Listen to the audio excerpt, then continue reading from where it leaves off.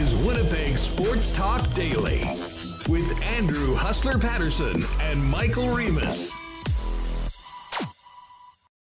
What's going on, everybody? Welcome to another edition of Winnipeg Sports Talk. We got a lot to talk about today. Pomo's got a new gig, and a very prominent member of the Winnipeg Jets has appeared on Frank Seravalli's trade bait list, right up near the top of it.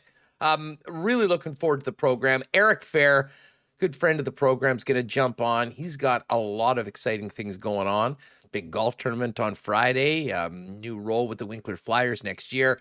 We'll also get a chance to talk to him about the Stanley Cup Final, Sidney Crosby, Alex Ovechkin, two of his former teammates, and what it's like to be in the middle of a Stanley Cup Final, so close to raising the Holy Grail, but not there yet. That's going to be coming up in the first guest segment of the program.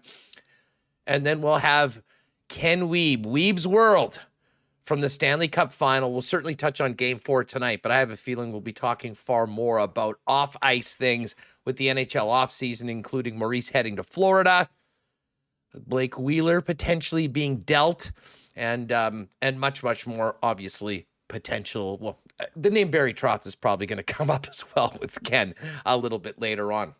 And continuing the program, after Ken joins us, we're also going to talk with Blue Bomber receiver Greg Ellingson. We are 2 days out from the whiteout game. The Bombers will be wearing the whites on Friday night. Should be a great, great evening. We'll talk about the first couple games in blue and gold with Greg, and a look ahead to the game against the Hamilton Tiger Cats. So lots to chop up today. First things first, though, a big thanks to the sponsors that make this show happen each and every day, including our friends at Manitoba Battery, Royal Sports, Culligan Water, Vita Health Fresh Market, F Apparel, Wallace & Wallace, Aikens Lake, Breezy Bend, Not Autocorp, Little Brown Jug, Princess Auto, BP, Nick and Nicky DQ, Assiniboia Downs Canadian Club, and Coolbet Canada. And speaking of Assiniboia Downs, shout out to everyone that picked a winner last night in race 6. Saw quite a few threes on the list last night. It's all going to come down to today's race. We'll see if anyone can actually pick 2 correct. We've had 5 races so far. But we will do that towards the end of the program, so stay tuned. Your chance to come and join myself and Michael Remus for the world-famous prime rib buffet out of Assiniboia Downs, along with a guest in the next couple of weeks. Speaking of Michael Remus, let's get him in here and get this thing on the road. Remo, what's going on? How are you? Yeah, lots to get to. I was dropping my son off at work. I'm not work at daycare today. Child labor starts early in the Remus home. Yeah, and then I got the alert that Paul Maurice was hired by Florida. I had to rush home to tweet out the news and put it on our social media. So it's been definitely a busy morning with that. And we not only had that bomb, we had Frank Seravalli adding Blake Wheeler at number 3 on his trade targets list. So a lot to get to, but did you want to start off first? I want to congratulate you. I'm on a bit of a high. What a great dinner yesterday in support of the Ray JCC. At the convention center, Emmett Smith was the guest, and you did a fantastic job, along with Matt Leibel, leading the interview. Very well done, Huss. Well, thanks a lot. I'll be honest, that was a real thrill to get the opportunity to do it, and I want to thank Lori and Rob and Zach, Al, and everyone on the organizing committee of the Rady JCC dinner. I mean, that dinner, and we've talked about it for years in the past, is sort of the premier, really, dinner event, never mind for the sporting community here in the city each and every year. They did such an amazing job at filling that place. There was 1,400 people there at the RBC Convention Center last night, and I wasn't aware that this is the way things were set up, but got a chance to sit at a table with Emmett Smith, as well as pretty much the who's who of the Winnipeg sporting community. Oh, here, we've got the picture. Geez, Remus, you're on it today. So first of all, that's the first time I've worn a suit in a long time. However, I am in negotiations or talks with Andrew and the gang over at F Apparel. I'll be going in there next week because we're gonna freshen up the wardrobe for the fall and the upcoming hockey season. But anyways, you're seeing there Wade Miller, President and CEO of the Winnipeg Blue Bombers, of course, Matt Leibel, John Olfert, CEO of True North Sports and Entertainment, Phil Dos Santos, great to meet him in person, first time head coach of Valor FC, Cashman, Andrew Collier, general manager of the Winnipeg Goldeyes, Al Greenberg from the Rady, and of course, the guest of honor, Emmett Smith, last night. And, it went amazing. I mean, you always get a little, I don't want to say necessarily nervous. It was more the sitting around and the waiting for it before we went up there. But I'll tell you what, Emmett was phenomenal. He was so much fun to sit with at the table during the dinner, where Matt and I got a chance to ask him a bunch of things that we thought people might enjoy hearing, and certainly the feedback was wonderful. And the other great thing about it, Remus, and I'm sure you'll share this, it was just great to be out in a big event again. And obviously we've been to Jets games and been to Bomber games, but an event like that with so many people, friends, customers, clients, people that we've known or done business with in the past, all being out there. It was really a perfect night. And I got to say, the money that they raised for the programs that they put out of the Rady Center was just off the charts. I do believe, and you can correct me if I'm wrong, I know you were talking with some folks, this is the most successful dinner ever, the 50th anniversary of it. And a big shout out and congratulations to Neil and Carol Duboff, who were honored as well. It couldn't have gone much better. It was awesome just to be there. And obviously it was a real thrill to have the honor of interviewing Emmett Smith along with Matt. And speaking of Matt, who I think is going to join us tomorrow on the program, this dude, he's so multi-talented. We know what he used to do with us on the radio over at the old station. You can speak maybe better than me as to, the bolt of energy he put into the Jewish community when he decided to become a rabbi. And Matt put on an absolute clinic last night as the MC of that event. It was a true masterclass, and it was just great to hang out with a great friend and do it with an absolute NFL legend, Hall of Famer, and the all-time rushing leader, Emmett Smith, last night at the Rady. Yeah, pretty cool to see you at the table here with Winnipeg sports, with the leaders in the Winnipeg sports scene, Wade Miller, Andrew Collier, Emmett Smith, Phil Dos Santos. What a legendary table that is, and us two guys being part of it. Incredible. Yeah, it was a great night. Great seeing people. Saw many listeners of the show saying we're doing a great job. Yeah.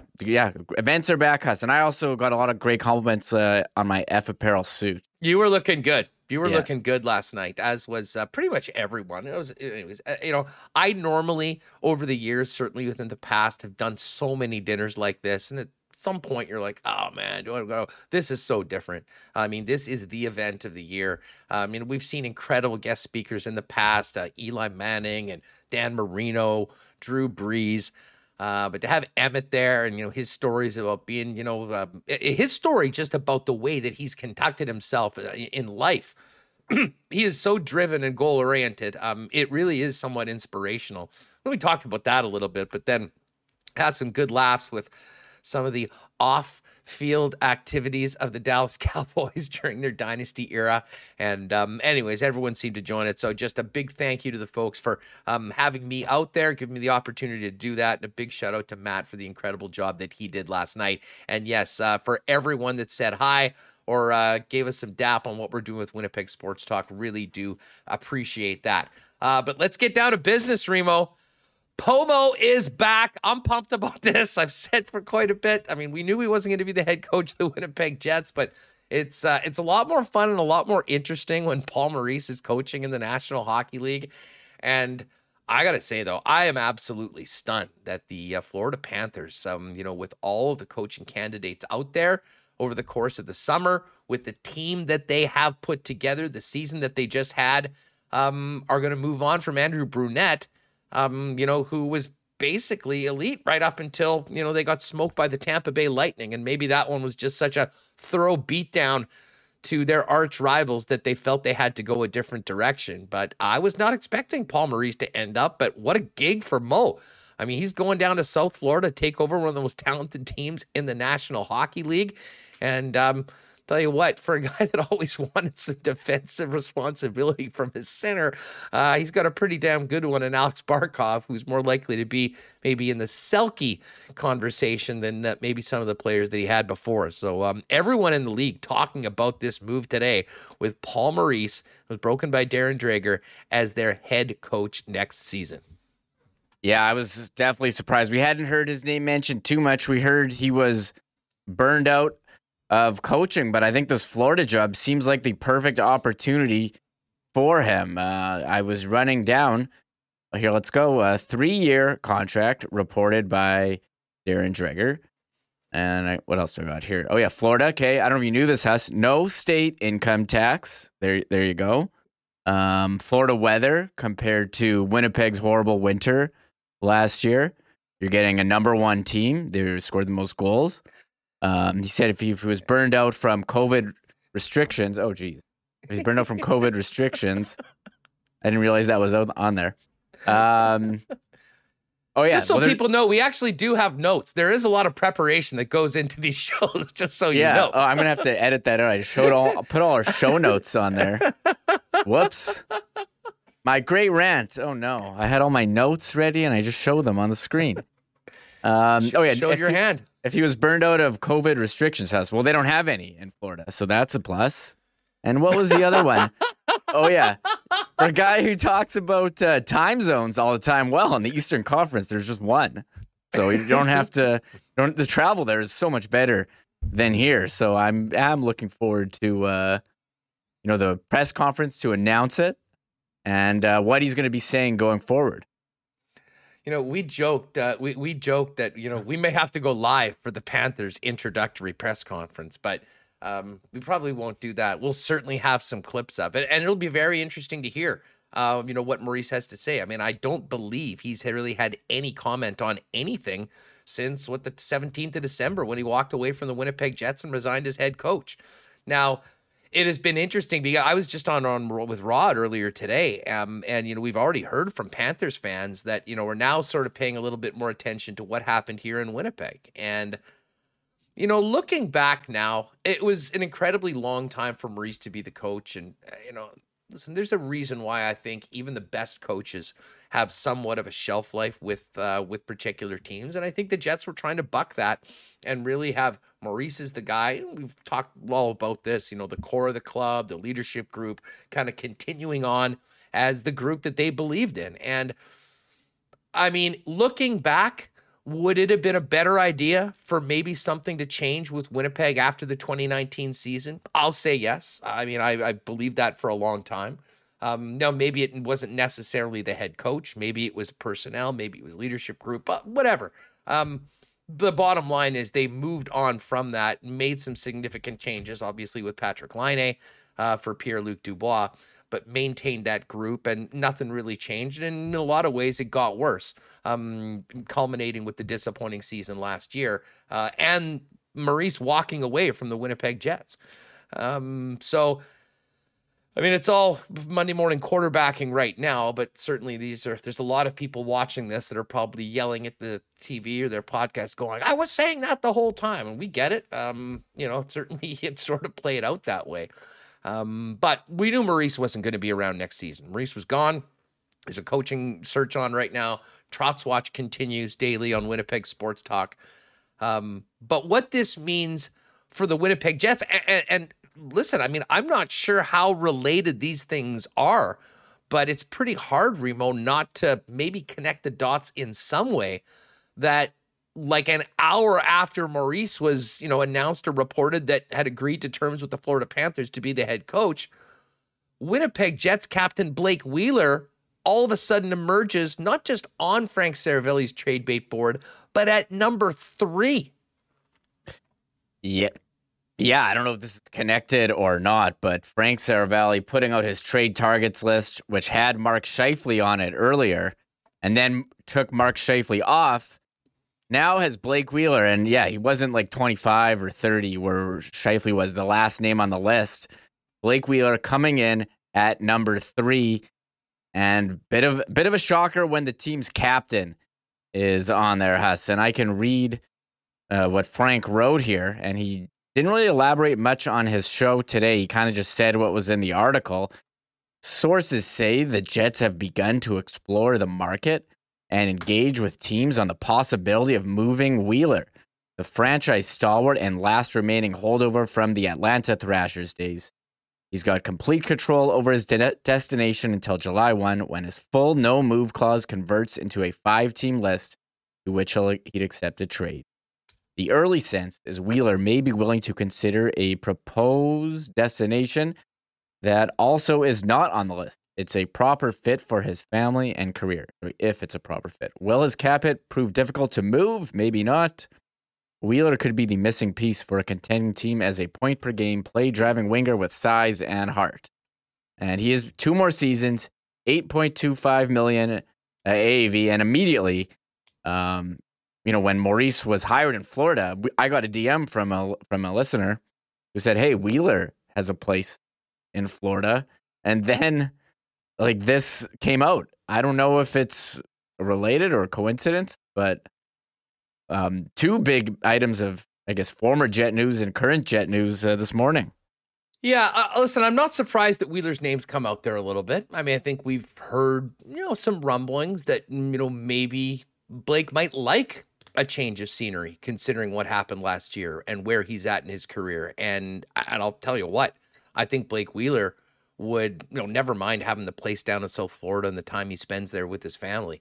I think he would look at the opportunity of potentially joining a team like the Florida Panthers as an incredible chance to get closer to winning a Stanley Cup, at least right now as we sit here in the middle of summer 2022. And even better, I'm sure from his perspective, if a guy that, he played for and, was his guy the entire time in Paul Maurice as the head coach. Now, when you look at the Panthers, salary structure, I don't really see how they're going to make this work easily. There could be some sort of salary retained. And many people have thought, I put it this way, and I'll say this right now, for folks that think the Winnipeg Jets are going to do whatever they can do to get rid of the Blake Wheeler and the Blake Wheeler contract, I don't think so. I think that, he still is a player that can certainly help you win hockey games. I've said before on this team, I think that with the right attitude coming in, under the right coach, Blake Wheeler can absolutely be part of the solution here, as opposed to many people that have, accused him and, that group of being part of the quote unquote problem. But obviously things would be very, very different if that were to be the case. And, I think maybe on both sides, not going that route and going the road of some sort of a trade would be ideal for both the player and the team. But again, we're talking about a salary cap world. We're talking about a player that's 35 years old, and we're talking about a guy that's got an $8.5 million cap hit, which is not that easy for a team like the Panthers to come in. Now, there has been talk, Reem, about Sergei Bobrovsky. Now, Bobrovsky's got a full no move, and I saw someone throw this out. I mean, a Wheeler for Bobrovsky. I mean, maybe it would be the asset moved. I mean, I don't think Winnipeg is even thinking about that for a second, even if Bobrovsky said, yeah, I'll accept a trade to the Winnipeg Jets. But that being said, there is a big goaltending market, and we could be talking about some salary retained on both sides. I can tell you that, we're talking about Ken Holland and his challenges in Edmonton, to shore up the defensive or the goaltending issue there. Would Bobrovsky be an improvement? If the Panthers or the Jets or one of those teams was willing to eat part of the $10 million salary, would the Edmonton Oilers be willing to give up an asset for that? So maybe there is some sort of a 3-way opportunity with teams like that. That being said, the Panthers, they've got Barkov at 10 mil. They've got Reinhart at 6.5. And then they've got a number of players. Well, Huberdeau, 1 year left at 5.9. You know that he's going to be due for a huge, huge raise. It's a guy that found his name on quite a bit of Hart Trophy ballots yesterday. We will get to the trophies a little bit later on. Hornqvist has 1 more year. Then we've got a group of players like Sam Bennett, Carter Verhaeghe, Anthony Duclair, younger players. So if you're bringing in $8.5 million, you're going to have to figure out what you're moving out, what happens. And I think Bobrovsky might be the key player when it comes to all this. If they're able to move him, maybe there's a better opportunity to acquire a player like Blake Wheeler. And as far as the market for Wheels, as I said, I don't believe for a second that the Winnipeg Jets are just going to literally give Blake Wheeler away or let him walk. And I think the same thing about Mark Scheifele, although Mark Scheifele, with the money that he's making, the 2 years left on his contract where he's at, I think obviously is a far more attractive asset overall as far as return. But we are going to be getting into a situation. I think that the first week in July is going to be fascinating, Reem, because we do expect that Barry Trotz will have some sort of a decision, at least reported by Pierre LeBrun, by the 1st of July. If that is in Winnipeg, I think immediately they move on to things that I'm sure would have been discussed before, and you could see some moves going into the draft. But that draft day, July 7th in Montreal, is going to be the focus, because as much as there's going to be selections and the Jets have a couple options right now with currently 2 first-round picks, there will be as much intrigue as to potential player move with this hockey club as there will be as to who gets picked at number 14 and number 30. Yeah, I agree. And we had talked all week.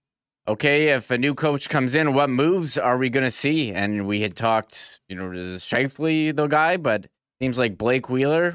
And I have to wonder, even if he does come back, is he going to be wearing the C on his jersey as well? It seems like the team ready to move forward into a different direction. We hadn't, heard his name, and we're just speculating if Florida would be a fit because he does have that modified no move, and we'll see what happens. I think Blake Wheeler's still a productive player. He can contribute, but I think it was pretty clear that maybe he was playing a bit of the role he was given was maybe what he, other players could have been given those roles in the top line, and his skills are a bit diminished, and maybe he's more of a power play specialist on the middle six as opposed to top four. But I like Wheeler, but salary maybe a bit too much. And how many times have we said this guy's salary not going to be able to be moved, and then somehow you find a way to move it? So it's a great point. It's a great how point. many times? And listen, we're not talking about a guy making $8.5 million that put up 22 points last year. No. I mean, Blake Wheeler, you can say whatever you want about him. The guy's been productive and continues to be productive and was productive last year. Now, I mean, my concerns about the Winnipeg Jets, and honestly, I think it's, in my opinion, it has as much to do with Mark Scheifele than Blake Wheeler. But at the same time, I mean, those two guys have been so connected at the hip and sort of been the guys that were Maurice's guys.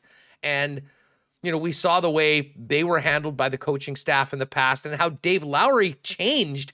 And we saw what that got out of, in particular, number 55. So that goes back to everything we were talking at the end of the last season. We knew, I don't know how many times I've said on this program that this team needs a number of changes, but one thing is a significant shakeup in the leadership core and the core of the team. And we know that there's players like a Pierre-Luc Dubois that you're hoping you can sign to a long-term deal and knows that he's a big part of that core. Nikolai Ehlers is in the group. Kyle Connor's in the group. And Adam Lowry, I think, for a section of the team, has sort of been a de facto captain as well, outside of the group that was closer to, the head coach in Scheifele and Wheeler. So it is very interesting. I'm not surprised that we're hearing about this. Easier said than done from a general manager's perspective. But you do make a great point, Reem, that, despite Blake Wheeler's age and contract, he is very productive. We know Paul Maurice thinks the world of him. And I think there's some other general managers in the league that if they could fit his number into their cap, would love to have them on their team and take a run at a Stanley Cup in the next couple of years. Yeah, and if you're the Jets, why you'd maybe be more inclined to trade Wheeler instead of Scheifele. I mean, Wheeler's a winger, older, higher salary. Scheifele plays premium position center. Maybe you think a new coach can come in and get him to improve his defensive game. And I think it's kind of like what Calgary did. If the Jets want to follow what Calgary did last year, after having a disappointing season where everyone thought they were going to be a playoff team and they totally disappointed. Well, they got a new coach who's demanded some more accountability in Daryl Sutter. The captain moved him on. Mark Giordano went to Seattle and then Toronto. So if the Jets want to do that, then you can, move Wheeler, who's your captain, and you shake up the leadership group. But also you probably have an easier time bringing in a winger to replace that production than your centers. And from all we've heard from the insiders, they love having Scheifele and Dubois down the middle. You hear so many times, you build from, the middle, goalie, center, defense. And so we'll see if they can. I don't know who they would replace his points, though, Huss. I think that would definitely be one of your concerns, how you replace some of that production that he did if get. Withers out there, I mean, I will be the first one to say I think if you move Nikolai Ehlers into a more prominent role with more ice time, you're going to see better results and you're going to see more points. But I mean, the whole thing with Blake is that this isn't about a player per se, just the guy that, what you see on the ice. It's all, to me, it's about the captain. It's about, changing of the guard of the leadership group. And I go back to a question that we had with Murat Atesh when we were speaking about Mark Scheifele and the potential that he would be traded. And I asked Murat, what does that do? Where would that leave Blake Wheeler with this team? And I always remember this answer from Murat because I thought it was insightful. He says, potentially on an island. And do the reversal on this. And I think the answer is somewhat the same, although the opportunity for Mark Scheifele would be a little bit different. Because if Scheifele was gone and Wheeler was somewhat on an island, you're 35 years old, you're still the captain, you're seeing the change, of course, and you're maybe just there. Scheifele's very different in that if his longtime running mate Wheeler is gone, and there's a new head coach, there's a new sheriff in town, if you will, and you got the buy-in of the rest of the team, Mark's got a decision to make. He's going to buy in, and he is going to be part of the solution, and he'll be the player that everyone knows that he can be and be a little bit more committed to the things that will actually help his team win games in addition to the incredible offense that he brings. Or they say that it's not going to work and they move another direction, and they do move him at that time. But it will be fascinating to see how this plays out over the course of the next few weeks and through this summer. Because those two guys have been synonymous with the Winnipeg Jets, along with Paul Maurice, for the better part of the last decade. Maurice is now the head coach of the Florida Panthers, and we're now hearing for the first time some legitimate trade rumors and talk about the captain of the Winnipeg Jets, who many of us thought would be the last guy to leave. But I think that there's something to be said for the fact that the player might also want to change his scenery, especially if the opportunity, like potentially going to Florida, was put forth to him. Yes, I agree with that. Sorry, I'm moderating the chat, so I had to throw a couple people off top rope. Oh, we've already had a top rope. Well, fake Scott Billick is back in here, and some other nonsense that I have to keep an eye on right now. But I gotta be honest, I wasn't paying attention to what you said. But as far as what was the comment? Well, I mean, just that, with Wheeler, we said that if Scheifele was traded, Wheeler might be on some sort of an island. This goes back to the Murat conversation. I caught that. If it's reversed, I mean, I think you could say some of that same thing about Mark Scheifele, although, I know Adam Lowry's hanging out with him in Calgary along with Josh Morrissey. I mean, I've been a proponent of exploring the market for Mark Scheifele dating back to November. Any regular listener of this program would know that, because I'm not sure that, they'll be able to re-up Mark at the end of his career or at the end of this deal. And I think that there are, especially if you have Pierre-Luc Dubois and some of the other players that are ready for a primetime role, I think there's some guys that could fill it. Now, you're not just replacing Mark Scheifele. But as far as changing over the team, the room, the leadership group, if Blake Wheeler is moved, I mean, that's a more significant move, I think, when it comes to the locker room than even Mark Scheifele. And that's saying if you trade Scheifele, I still do believe that there is a good possibility that Wheeler buys in and can be part of the solution. All that being said, this has just added another layer of intrigue to this Winnipeg Jets offseason that really is going to take place. It's really going to get going once we find out what happens with the head coach. I will mention, I do know that the busy week for the Winnipeg Jets. I have no idea when this Barry Trotz meeting is going to happen, where or how it is, but I do know they've got the board meeting, they've got pro scouting meetings, amateur scouting meetings. So there's a lot of things happening behind the scenes with the Winnipeg Jets. And oh man, it would be incredible to be fly on the wall right now, because I'm sure things are being discussed within the walls of the management group that a few years ago would have thought absolutely inconceivable. And Well, I guess one of those things is Paul Maurice is now the head coach of the Florida Panthers. So we're going to get to all this with Wiebe a little bit later on in the show. I will say I was actually surprised that just the way things ended in Winnipeg, that a team would jump on at the chance at Paul Maurice. And it's just surprising. Jack Adams nominee, Andrew Brunette. Maybe they had some struggles in the playoffs, but by all, they go up against the Cup finalists. I mean, imagine having that kind of season and you get fired. It seems wild to me, and I wonder.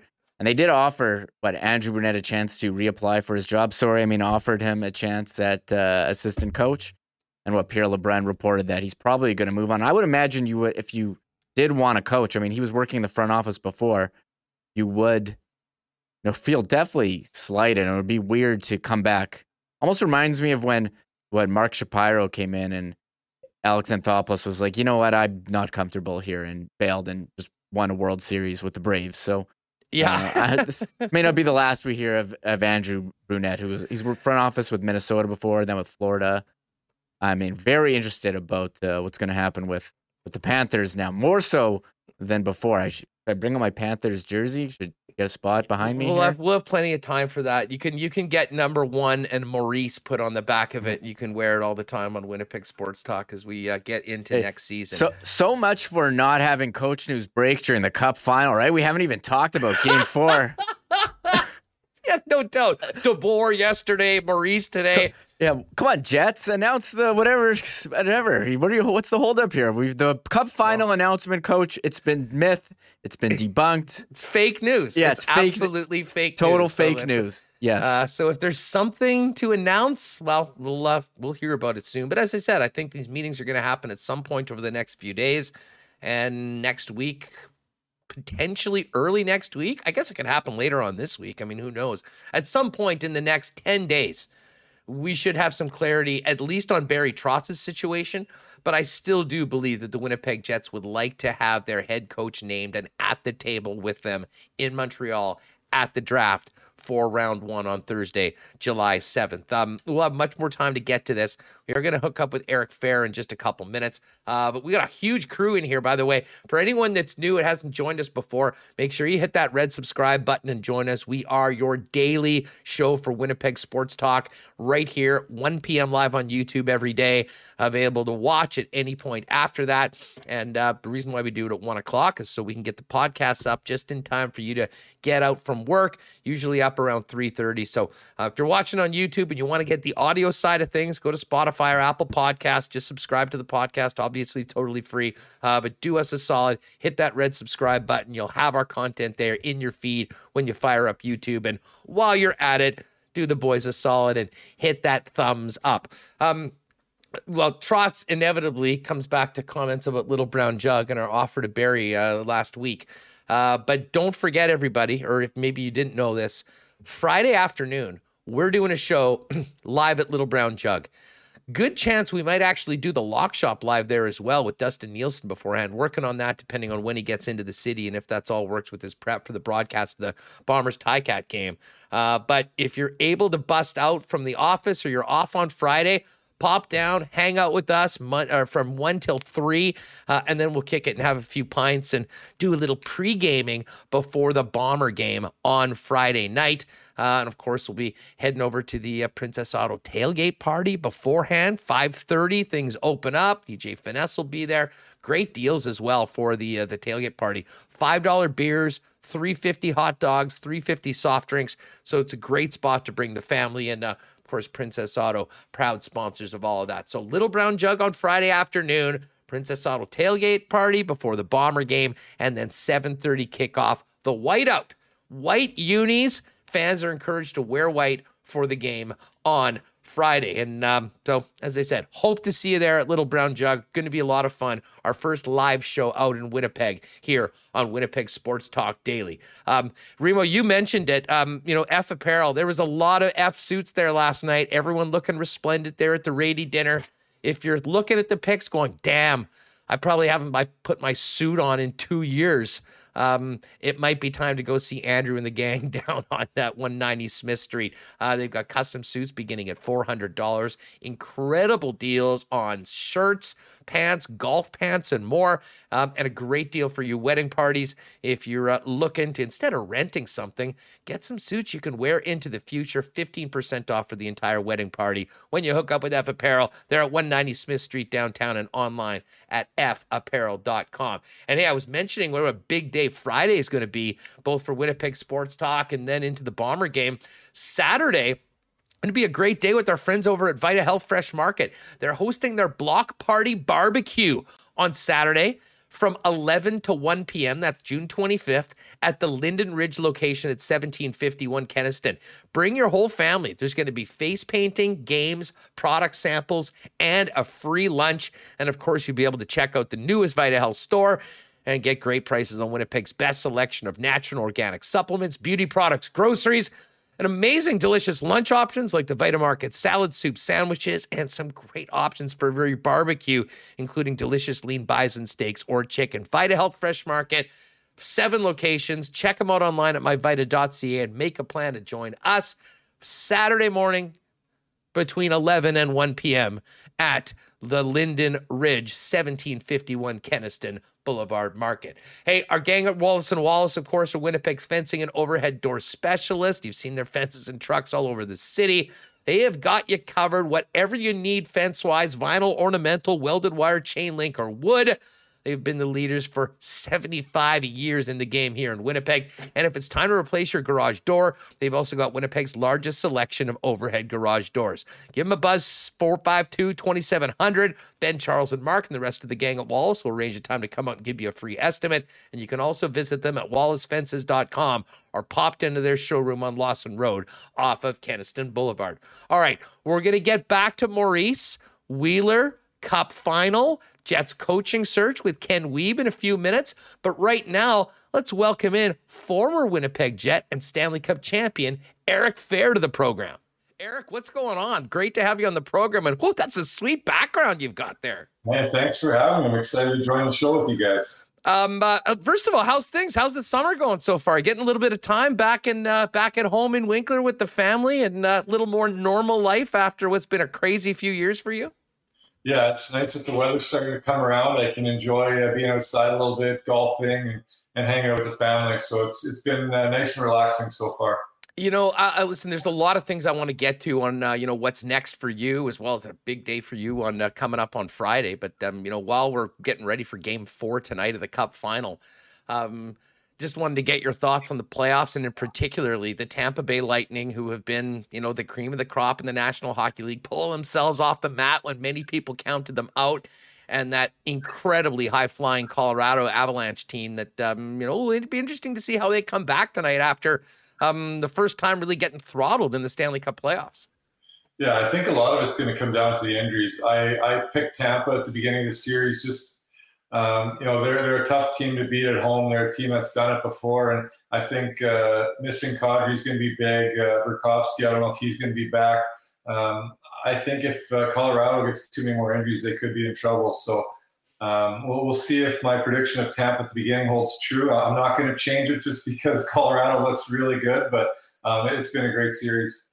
It is quite amazing, though, to see the turnaround from the Colorado Avalanche. I mean, 5 years ago, they were not just bad, they were historically bad. And, with that comes some high picks, and they've certainly hit on them with a guy like Cale Makar. And now you see a team that has so much talent, but talent brings you so far. We have seen Tampa Bay's experience, physicality, and let's not underestimate the talent that they have too, that makes them just so hard to beat. Yeah, I think for me, I always think you need a really good goalie to win, and I obviously think Tampa's goalie is one of the best. So for that reason, I picked those guys. But Colorado's been knocking on the door for a lot of years, a lot like the Maple Leafs, and there's a couple other teams like the Capitals back when I was playing, where you could just tell that all they need to do is break through. So there's definitely a chance that they could hoist this year, and I wouldn't be too surprised either. Hey, a big news today, Paul Maurice getting hired by the Florida Panthers. I mean, I think it probably caught a lot of people off guard because I'm not sure anyone was really sure that the job was open. I mean, what was your reaction when you saw that come across the ticker? Yeah, I was pretty surprised when you have a coach nominated for the Jack Adams and he just gets let go, and you bring somebody else in right away. Kind of wonder what happened there, but obviously a good team and a team they expect to win soon. So maybe they want a little bit of a more experienced coach. But from what I've heard from Paul Maurice, he's a great coach. So hopefully they made a good hire there. Hey, speaking of coaches, obviously everyone here in Winnipeg and Southern Manitoba is interested to see what happens next with the Winnipeg Jets. And we've sort of been on Trot's watch here ever since Barry was fired by the New York Islanders about a month ago. And, many of the other jobs have been filled. There still reportedly are going to be meetings between Trotz and the Winnipeg Jets, and we'll see what happens this week.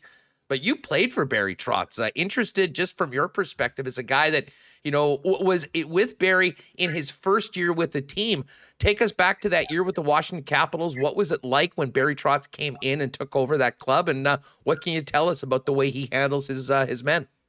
I'm a big fan of Barry Trotz. He's a great coach. He expects a lot, and he demands it every day, which I think you have to do, especially in the NHL nowadays. You need your players to perform at the top level, and you can't let guys slip. And that's kind of what he brought to Washington. And obviously, he ended up winning a Stanley Cup there, and he slowly built up the trust with the players. And I thought he did a great job. And for me personally, I love playing for him. He got the most out of me as a player, and I had a good year under him in Washington. He took over for Adam Oates. If you can, what do you remember about, training camp, the beginning of the season, about what Trotz did when he came in and said, okay, I'm the new head coach. This is the way things are going. Did he change things significantly? Was it sort of a slow process? How did that all work? I remember how hard we worked the first day of training camp. I think he set the tone pretty quick with us. We had an older group of guys that have kind of been like the Colorado Avalanche or like the Maple Leafs, just knocking on the door for a lot of years. And, he really wanted to get the most out of us. And I think maybe part of it he thought was work ethic. And he got the guys going pretty early in camp. What would you say when you think about Barry Trotz, and we've seen the incredible success that he had, building a team from scratch in Nashville, coming in, then that year you played for him in his first year in Washington, ending up becoming a Stanley Cup champion. And then what he did in New York, taking a team that was the worst defensive team in the National Hockey League, and in one season turning them into the best. What are the qualities of Barry, and what maybe separates him from some of the other coaches that has given him this level of success in your mind? Well, I think he's a people person. He's a guy that you can trust. He'll shoot you straight. And that's not always what you get in the hockey world. So I think, the longer he's there, the more the players learn to trust him and believe that he is looking out for their best interest, even though it doesn't always look like it. So that's probably one of the ways he stands out. And, he does a great job with systems and all that kind of stuff. But I think the biggest thing for him is just how personable he is and how you just learn that you can really trust him. We heard so much from Winnipeg Jet players at the end of last season in some very interesting interviews, from players that don't normally, speak as openly as they had before about, it certainly sounded like a divided dressing room, but it kept on coming back to accountability of players. And Paul Stastny itself said that some of the guys, were almost cheating on their teammates. Accountability is something that is synonymous with, success of successful teams. If I ask you, how does a coach make players accountable, and what makes the best coaches bring that out of players? How do they do that? And when you think of that, who comes to mind?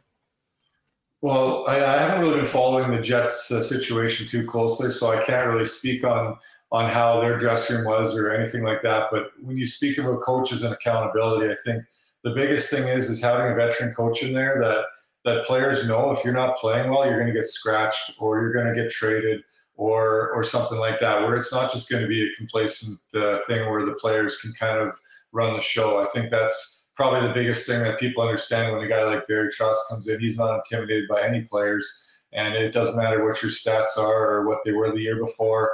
He expects you to play and live in the now, and things change quickly with him. So I think having that understanding that he's going to be in charge and it doesn't matter what you've done in the past, I think that really changes players' mindsets. I imagine it didn't take very long for that Capitals team to understand that everyone was going to be accountable when Barry Trotz walked in on that first day of camp. Yeah, I mean, these guys are brought in. They're making more money than they used to. Their contracts are a lot more secure, especially early, where they're allowed to make changes and kind of put their stamp on things. And if there's players that aren't performing even in the system that they bring or performing the way they want, a lot of them now have the ability to get them moved on or move them down the lineup to a fourth line or whatever it may be. So they have a lot more impact than they used to. Eric Fehr is with us on Winnipeg Sports Talk Daily. Eric, speaking of the Stanley Cup final, with it now going into Game 4 tonight, I think back to your Stanley Cup championship with the Pittsburgh Penguins, and I want to ask you, it's 2 months to win the Cup. You're playing basically every second night. What is it like inside and around the team in the middle of a very tight Stanley Cup final? I imagine everyone is dealing with a lot of aches and pains, but you realize you're so close to the finish line. I mean, what's that like, being in a room and being in a Cup final and being so close, but not yet having your hand on the hockey's holy grail? Oh, it's difficult. It's tough to get sleep. You want it so bad, and you're trying not to look ahead, and you're trying to just stay in the present moment, but it's so hard when you know what's at the end of the series. I just remember that it was play a game and just shut your body down as hard as you could until you played again, because you needed every ounce of energy for the next game and the rest and the preparation and everything. You just had to. You couldn't have any cracks in your ability to perform. So that's one of the big things that I remember in the finals. Just trying not to look too far ahead. Sidney Crosby's just unbelievable. I mean, he's been a superstar in the league since he came here. I mean, we've talked about the Cup rings, and of course, you were a big part of that one team. How does he keep doing it? What separates? Because there's tons of incredibly talented players, but in your opinion, as a guy that played with him and saw both on the ice and off the ice, what's made Sidney Crosby the player and the NHL legend that he is, still being able to play at such a high level right now?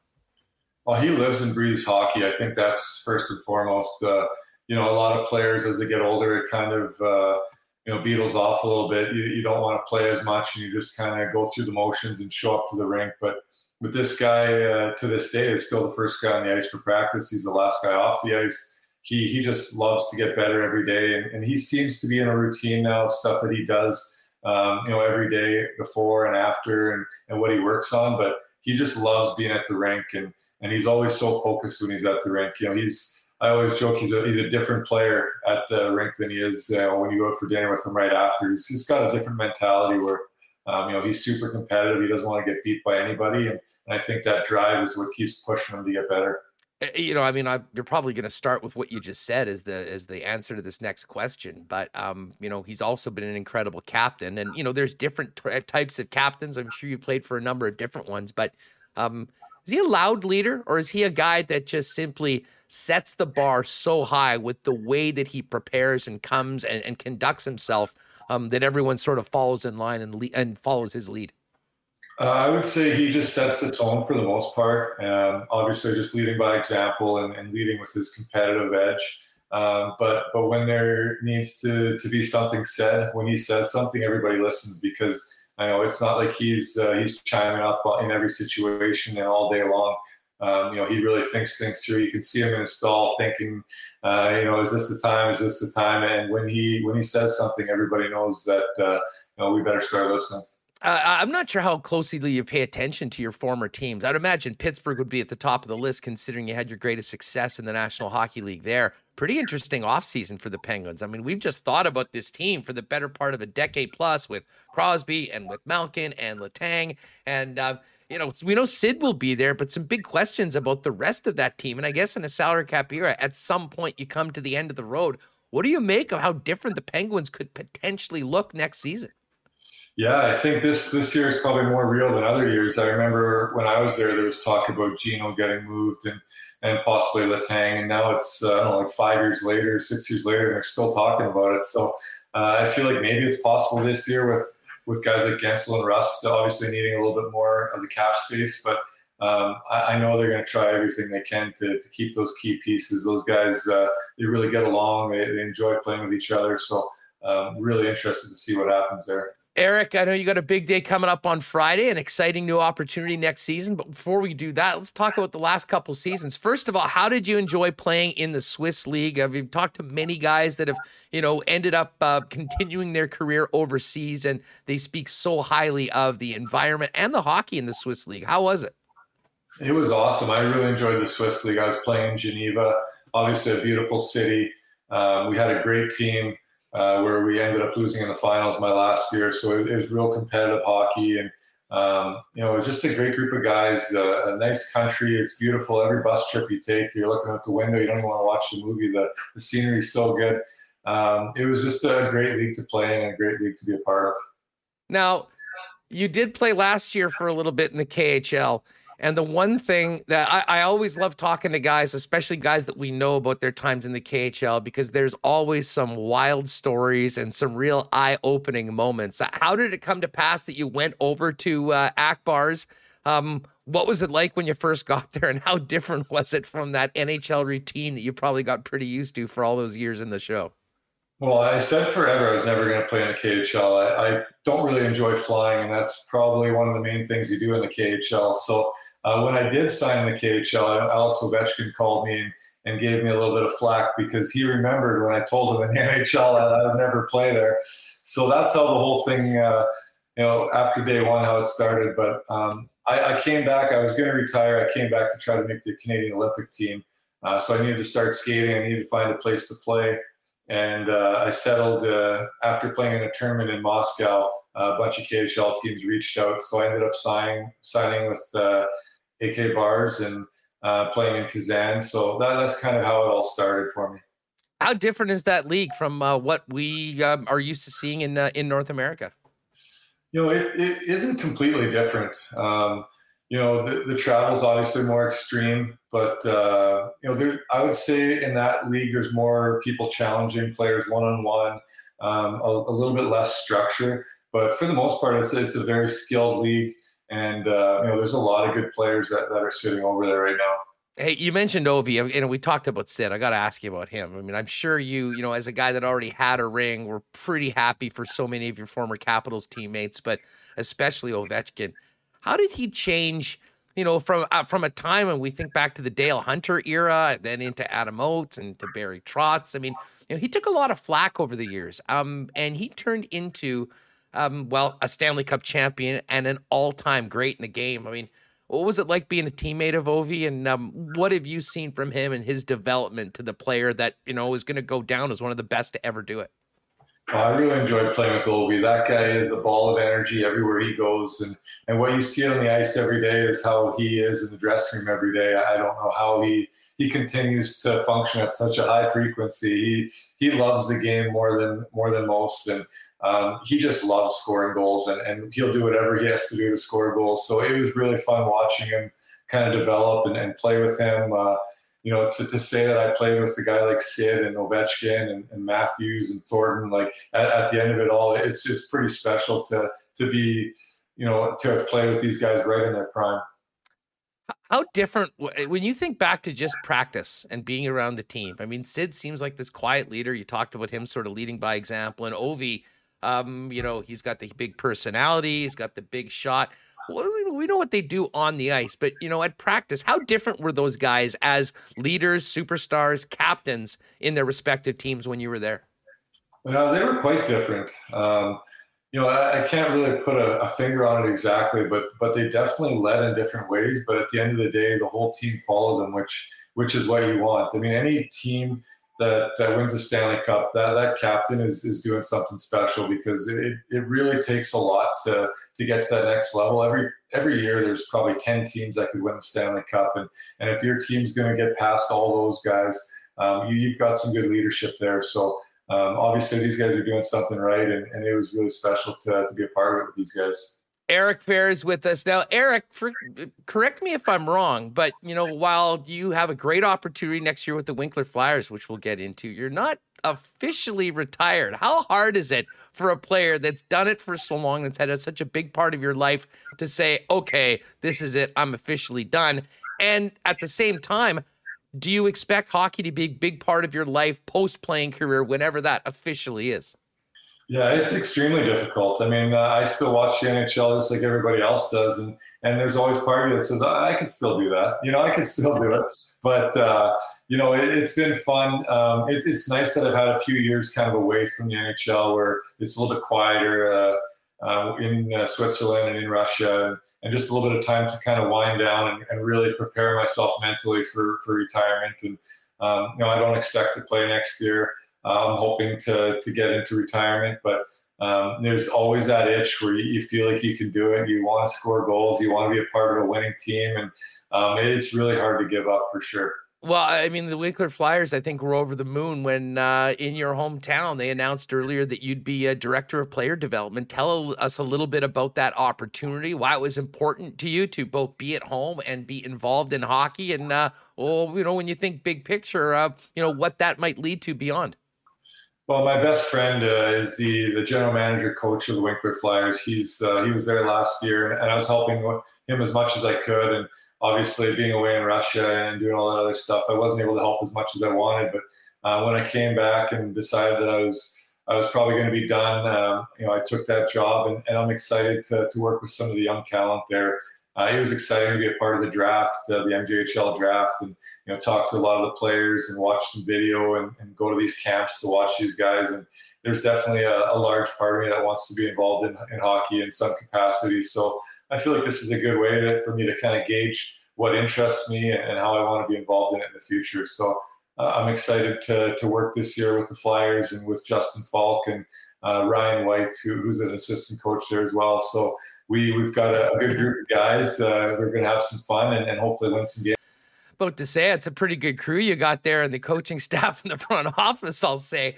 Have you thought about coaching? Or, I mean, I guess this is going to be sort of dipping your toe into it, enjoying it, giving back to your home community. And but I mean, is there a possibility? I mean, you may pursue whether it be coaching in junior or professional, or potentially some sort of front office work?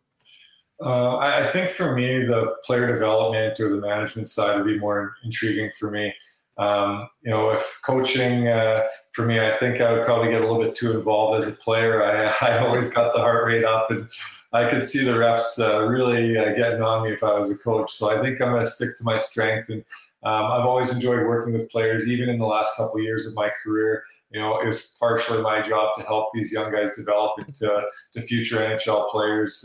And in Geneva, that was one of the roles I had where I was actually offered a player coaching position to help these players develop. So there's definitely something there. I just love watching passionate young players trying to develop and see where they can go. Eric, big day coming up on Friday.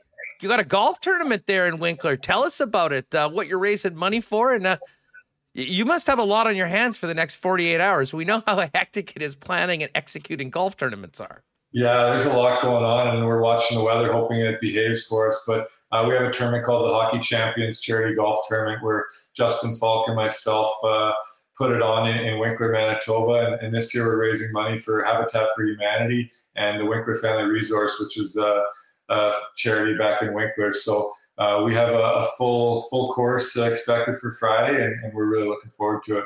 That's phenomenal, obviously, for a couple great charities as well. Once you finish putting out and finish the dinner and get it to the weekend, what's up for the rest of the summer before things get going with the Flyers? Hopefully get a little bit of cabin time. I have a cabin, and I've only been there once this year and didn't really get to enjoy it. So I'm hoping to relax a little bit and have some family time, some quiet time before the season wraps up. Well, I'll tell you what, enjoy those couple months. We know how brief and how precious our summer days are here in Manitoba. And when you get back to southern Manitoba next fall, would love to catch up again, talk a little hockey, NHL, as well as what's going on with the Winkler Flyers and the MJHL. Awesome. Yeah, I'd be happy to come on whenever you need me. I appreciate the time. Eric, great chat. All the best. Good luck with the tourney on Friday. Thank you. Have a great day. All right, great stuff with Eric Fehr. Thanks again to Eric for popping on. We'll look forward to having him on the program as well again very, very soon. All right, Wieber's coming up from Tampa at the Stanley Cup Final. As we do that, well, hey, it's Wiebe time. You know what that means. Hydrate, everybody. Hydrate, and Culligan Water has you covered. Our friends at Culligan are the leaders in the water game for over 65 years here in Winnipeg and southern Manitoba. They've got you covered with water softeners, filters, bottled water coolers, drinking water systems, and citywide water delivery services, as well as commercial and industrial water products and solutions. Whether it's for the home, the cottage of the summer, or your business, Culligan has whatever you need. Pop by and see them at 1200 Sargent Avenue. Give them a buzz at 694-5180 or check them out online at drinkculligan.com. Oh, man, a great chat with Donnie from Manitoba Battery. They are busy as heck right now, and that's why they're open until 8 p.m. Monday to Friday right now with extended hours, so you can get all the batteries you need for the toys you'll be working on the weekend. You need a boat, you got a boat, Sea-Doo, hot rod, golf cart, whatever it is. Manitoba Battery has literally batteries for everything. And the best part about it is you'll be shopping local and you'll save money and time as opposed to popping by Costco or Canadian Tire or any of the big box stores. Give them a buzz at 783-8787. The great staff at Manitoba Battery will get your order ready to go for a quick and easy pickup. Or you can find out more online at manitobabattery.com or pop by and see them at 1026 Logan Avenue. Royal Sports, ready for the game on Friday. Hey, it's the whiteout for the Bombers. Maybe you normally wear blue, but want to mix some white in, pop by Royal Sports. They've got an incredible selection of Blue Bomber gear, although, let's face it, most of it is blue, including the brand new alternate jerseys and those back-to-back championship hats. And if you're looking for merchandise for literally any team, they've got you covered. NFL, Major League Baseball, National Football League, NBA, international soccer. And if you're playing the games, massive soccer section, softball, baseball, bikes, disc golf, tennis, and obviously we know they are the hockey superstore in Manitoba. Royal Sports, 750 Pembina Highway. Follow them on Instagram at Royal Sports Pembina for the latest merchandise drops and sale information. And hey, a big shout out to our friends at Aikens Lake as well. Man, I saw another massive master angler coming out of Aikens yesterday on Pit Terren's Twitter feed. Follow them at Aikens Lake. We're going to be heading out there in early August. Cannot wait for it. If you're thinking about a once-in-a-lifetime chance for you enjoy a beautiful off-the-grid fly-in fishing location less than 2 hours from the city of Winnipeg, Aikens Lake is the spot. Find out more online at aikenslake.com. We are being invaded by the Mennonite Mafia today. First Eric Fehr, and now our guy Ken Wiebe at the Stanley Cup Final, who, this may shock many of you, but is right now, well, the fact that he's drinking water won't shock any of you, but Ken's actually on his way for a haircut. Look at this hippie. What's going on? Plus, great to be with you. Great to be the, batting behind Eric Fehr in the Bald Brotherhood and member of the Mennonite Mafia. Very good. We're happy greetings from Tampa Bay. Yes, this is hard to believe, but originally, Huss, I was only scheduled, as you know, to do the first two games of the Stanley Cup Finals. So I did not trust the trusty. I did not pack the trusty Oster 76 Clippers. So at about the 6-day mark, you get a little bit of too much fuzz at the back. So gotta take her down to the wood here as we get ready for Game 4. I can't imagine one of your other bald brethren on press row wouldn't have the utensils available that could save you the time and the trip. Tuss, I've been asking around. I had no luck. So here we are. Kenny, listen, there's a lot to get to. And of course, I want to talk about the awards last night. And I do want to talk about the Cup Final, a big game tonight. So much for not announcing any news during the Cup Final, huh? Yeah. The Peter DeBoer to Dallas seems like old news at this point, but right. Man, Paul Maurice is back and he's in Florida with the Panthers. What did you think when you heard the news, and what's the scuttlebutt around Tampa about what's happened in South Florida with the coaching gig? Yeah, certainly top of mind today, Huss, at the morning skate for sure. I'm not shocked by this. To me, I think there were starting to be some rumblings that there was maybe one job that Paul would be interested in. It was going to be tough to pinpoint, but I mean, obviously this is a ready-baked kind of situation where you have a great veteran roster. You have a team that kind of took a step forward, but hasn't been able to get over the hump. Paul was in a position where he could be a little bit picky and choosy when it came to who he might want to interview with. I think that he's finally got to the point, it's been about 6 months and change. So he's feeling a little bit energized after being kind of burnt out from the coaching ranks. And he's going to a situation where There are high expectations. He's okay with that. He's dealt with that before. But now he's going to a place where he's probably going to have, and again, some Jets fans may disagree, but this is probably going to be the best roster he's had in terms of where the group is, Huss. I think you could argue that in 2018, the Jets roster was comparable, but they still had a lot of players on those ELCs and they hadn't really had the experience in the playoffs. So Panthers have experience, they just haven't been able to kind of push through in their division past their state rivals. So I think it's a great situation for Paul Maurice. The buzz this morning, and again, we don't know if this is going to happen, but it sounds like the Panthers would like Andrew Brunette to stick around as an associate coach because they still believe in him. But I mean, that's an awfully tough ask where you had the job and now, they still love you, but they kind of like the guy with a little bit more experience to be the guy running the majority of the things. It's more of a kind of a grooming situation, I guess, if that's what transpires. So super interested to see how that works out. I mean, it's a big opportunity for Paul. There's no doubt about that. He's got, say what you want about Bobrovsky. They got Spencer Knight. Spencer Knight could be the Panthers' version of Connor Hellebuck, right? He's not there yet, but they're, great projections for him. They've got great talent. We know that Paul can play an up-tempo game, and I think the advantage that the Panthers have compared to the Jets, their defense core is pretty solid, and they're willing to defend, which is one of the biggest problems the Jets have had the last couple seasons. Well, obviously, notwithstanding knowing the challenges they had on the back end in terms of personnel prior to last year when they made those upgrades. Why Maurice? Well, good. I mean, this is a guy who coached for a long time, Huss. I mean, we know where he stands. Yes, he is first in losses, but he's also one of the winningest coaches around. And yes, a lot of that has to do with longevity, but I mean, we've seen him. Paul's not just a smart guy at the podium. And, were there some things he would have liked to have done differently in Winnipeg? Sure. But the body of work would suggest Paul's a guy that can connect with players, usually does better with the more veteran team. Yes, there are some young players, but the majority of the core, they're veteran guys. So I think that's a good situation for him, Huss. And, I won't be surprised to see them continue on their ascension. I mean, are they going to win the President's Trophy? That's an awfully tall task. But all that matters right now for Bill Zito and the Florida Panthers is to be able to win in the playoffs. Now, we won't know if Paul Maurice can do that job until, next April, May, June. But I think it's a good situation for them, and it's a good situation for the Panthers. Why do you think, we've been asked this, there's been some Panthers fans coming into the chat and, some other stuff on Twitter today. The Jets had that great ascension to 2018. We talked about the disappointment of the 2019 season. Why do you think, or what lessons do you think Maurice would have to build on in Florida, considering the downturn of the hockey club over the last 2 seasons? Well, Huss, I mean, Florida's going to a situation where there's no built-in drama. There's no departure of the heartbeat of the team. There's no loss of the second line center who's the conscience of the team.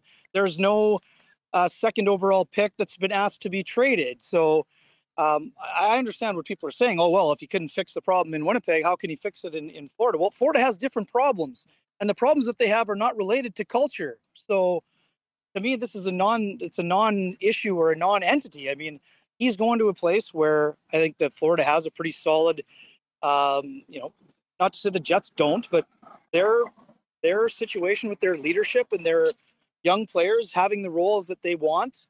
I don't think if you went to the Florida Panthers, Huss, there aren't 6 players that are demanding to have more ice time the way that the Jets did with certain individuals, whether that was Laine himself or a Jack Roslovic or continue to go down the list. Everyone who thought they were getting squeezed out because Scheifele and Wheeler were playing 24 minutes a game. The Panthers don't have that issue, Huss. So will there be some players who are disappointed? Sure. But Paul Maurice is going to bring a lot of experience. And like you said, lessons learned. I mean, I think that, maybe you gave their stars a little bit too much at times in the scenario with the Jets. But live and learn. And again, what we've known about Paul Maurice for a long time, Huss, even going back to when he first came here, this is a guy that's not afraid to do some soul searching and homework. I mean, this is a guy that went to the KHL in a place where almost nobody spoke English, spent a year doing that. He spent a year and change doing media. He went to the minor leagues, Huss. I mean, this is a guy who has reinvented himself before. I don't think he had to change a whole lot, but I think you'll look for a couple of tweaks. And I think Paul's going to do a great job there. I really do. Ken, hot on the heels of that announcement, Yep. Blake Wheeler appears on our pal Yep. Frank's trade bait board, and not just on the board, but at number 3. Listen, what's your reaction to that? What do you know about the situation with Wheeler and the Jets? And is this tied to the fact that Paul Maurice is now in a spot that probably Blake would be more than willing to go to? No, I don't see a connection there, Huss. I mean, obviously, would Blake play for Paul again? Sure, but I don't see the Florida Panthers being able to make room for Blake's money. Was there sorry, I just don't see a fit. Could Blake be moved in the offseason? You and I have discussed this before. I mean, I think that Blake would be more open to a change of scenery. I'm not saying that he has demanded to be moved, but what we've seen the last few years, Huss, is very simple. Blake was even at the best of times, he's not a guy who loved the spotlight. I think that there's been a lot of stress in the situation over the last couple of years. And again, I think that it would be, I'm thinking that both parties would be looking. But again, there are some challenges to moving a contract that's $8.25 million, even with a 60-plus point player. I mean, most of the contenders don't have room to add on that salary. So if you're Winnipeg, you either need to add a sweetener or you need to eat half the money. So which one of those situations is more palatable to you, Huss? I mean, that's what Kevin Cheveldayoff and his staff will have to decide if they get to the point where that is what they decide to do. Again, this is something similar to Scheifele, Huss. This is not a point of no return situation for either party, but I think they would be both sides are probably open to a change. But I mean, we'll see what transpires. I mean, there have been lots of people who have asked outwardly for a trade that stuck around a little bit longer than all of us thought. But what I would say, and I've said this to you before, the more surprising thing will be if Blake Wheeler finishes his contract as a member of the Winnipeg Jets, not if or when he is moved. Yeah, and listen, I've been skeptical as to the ability. I mean, first of all, I know that the no move turns into a very limited no trade with 5 teams after the 1st of July. Right. And I've said a number of times I'm skeptical because of the money, what you just mentioned. I mean, how movable Wheeler is, certainly compared to Scheifele. And that's part of the reason why we focused in on Scheifele quite a bit, as well as the value that he'd be getting where he's at his career and all that. But when you look at this, in your opinion, knowing the marketplace of the National Hockey League right now, and Remus said it, we've talked all along about guys that have immovable contracts that then get moved. And I don't think that contract is completely immovable, but no. It's not great in comparison to many of the other players and where he's at in his career. If the Jets do move Blake Wheeler, in your opinion, Ken, what does that trade look like? Well, yeah, so you got to be looking for a couple of clues here, Huss. One of the clues is there are teams that need to get to the floor, right? The cap is going up by $1 million. There are teams who have barely any players under contract for next year. And yes, I'm looking at you, Arizona Coyotes. There are teams that will need to get to the floor if the Jets make it worth their while. I don't know if that's a pick or a prospect or whatever it is. If there's some sort of sweetener, there could be an appetite for Blake to move. I mean, there would be a little bit of a circle of life scenario, Huss, if it were the Arizona Coyotes. And again, I'm not saying that it is. Would he ever accept? Connect a few of the dots. Just let me ask you this. No, I mean, we know he wants to win a cup. He wants to win a cup, right? I mean, I don't know. Me personally, I don't think he's saying, yeah, I'll go to Arizona, unless he really desperately wants to get the hell out of Winnipeg. Huss, one quick thing. It goes against everything in Blake Wheeler's fiber as a competitor, yes. But one of his best friends in the NHL plays there and seems to have resurrected his career. One of his other best friends from college is there, or he was there. He's a UFA, and Phil Kessel. I think that Blake may be reaching a point in his career where the idea or the option to just show up to the rink in flip-flops, play some golf, enjoy. Like, I just don't. This is the thing for me, Huston. We've discussed this. I don't think Blake Wheeler enjoyed hockey last year. At least he didn't look like someone who took the same level of joy from it. And guess what? When you're losing a lot and not living up to your expectations as a team, and you're the leader of that team, it's not supposed to be fun. Right? If he was walking around with a smile on his face when the team is struggling, there would be greater concerns than what the concerns are right now. So again, I'm not saying this is a match made in heaven by any stretch, Huss. I'm just saying that it's a possibility now that we would have never thought about 3 or 4 years ago.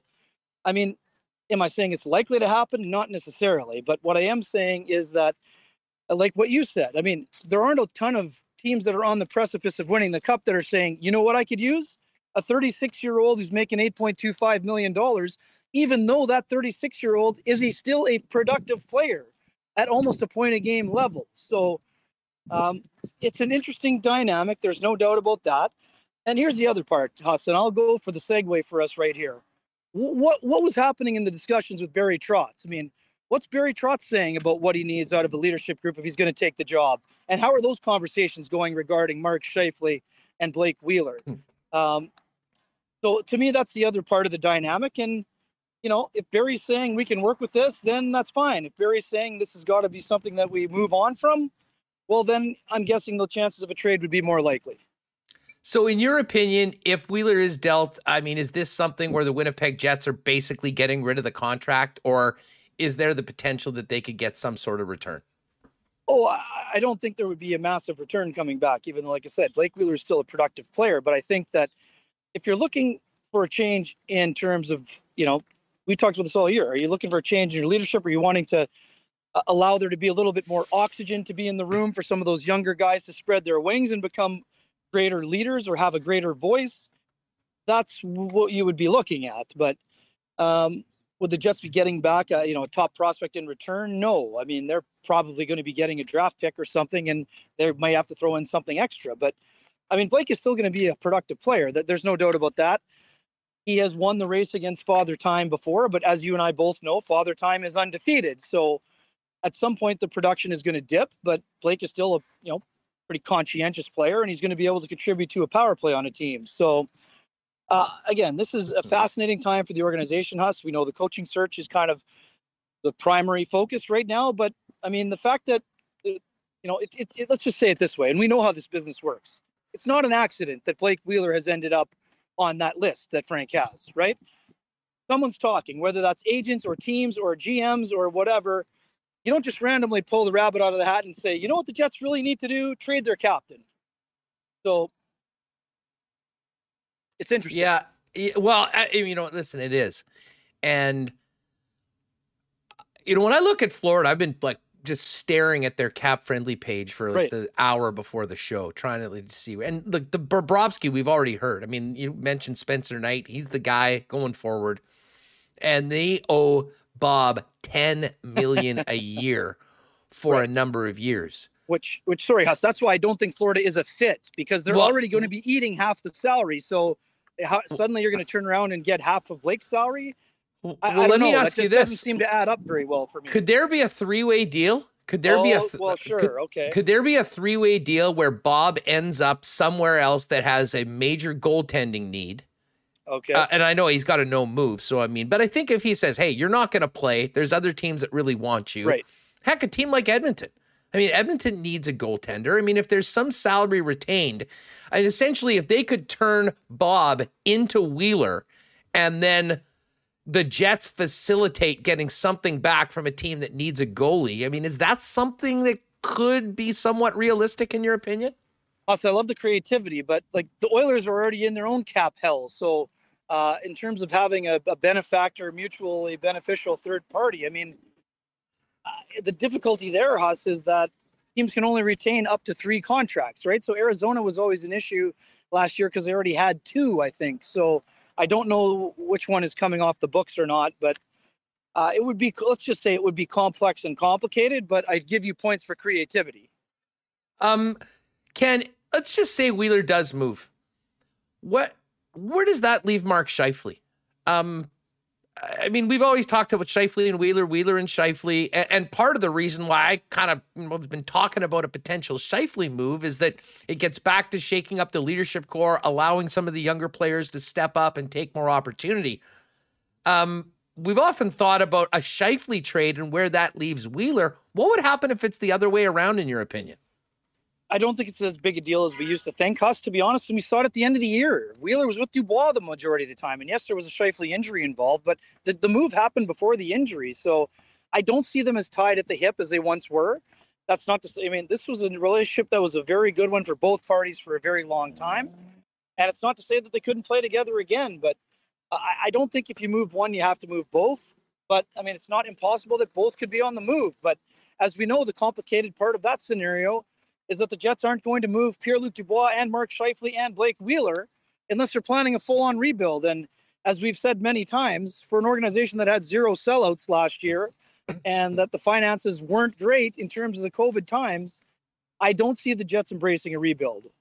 They're not going to trade Connor Hellebuck, so they're going to try to maximize this window. So, like, I understand everyone is like wanting change and they want everything to happen overnight. And like we said last week, I mean, there's a lot that can happen between now and the beginning of October.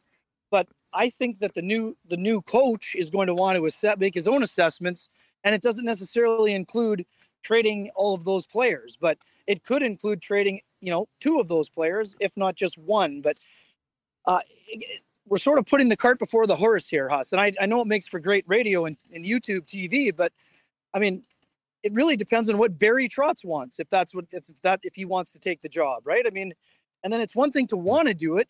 You need to have a team that's going to facilitate the moves, right? I mean, it's not like we're trading hockey cards when we're kids and you think you can pull the wool over your eyes of your buddy and say, yeah, that Gretzky rookie, I'll give you a Yaroslav Pozar for it.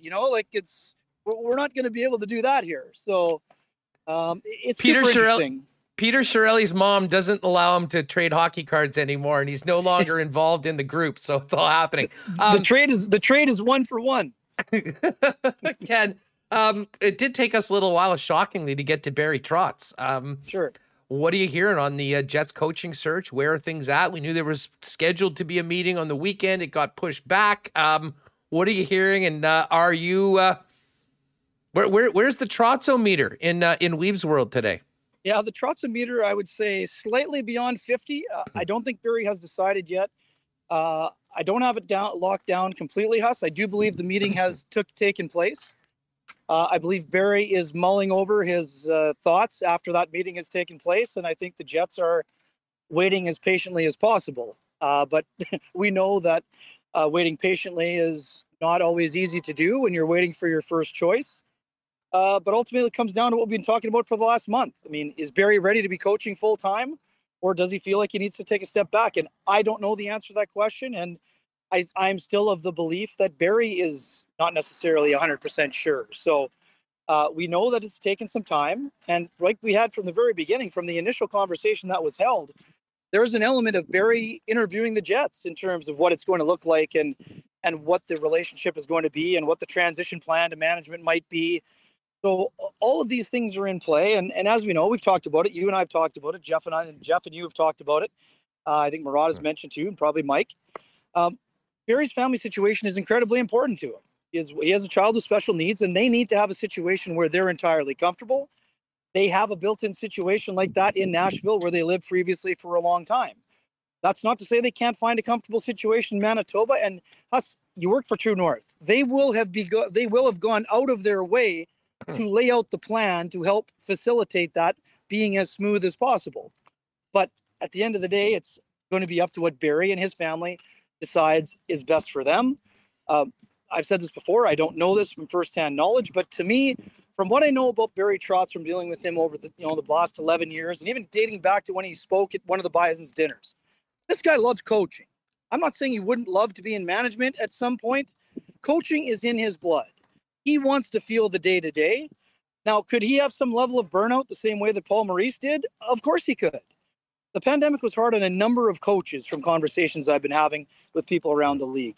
But at the end of the day, much like the Jets, the Islanders didn't make the playoffs. So, Barry's probably feeling differently in June than he did in April. And he's probably going to be feeling differently in July than he did in June. So it's just a matter of what we said. You got to find that balance between, are you comfortable with the timing? Are you comfortable with the investment? And then are you comfortable with planting your flag in the ground? Because that's the thing with Barry.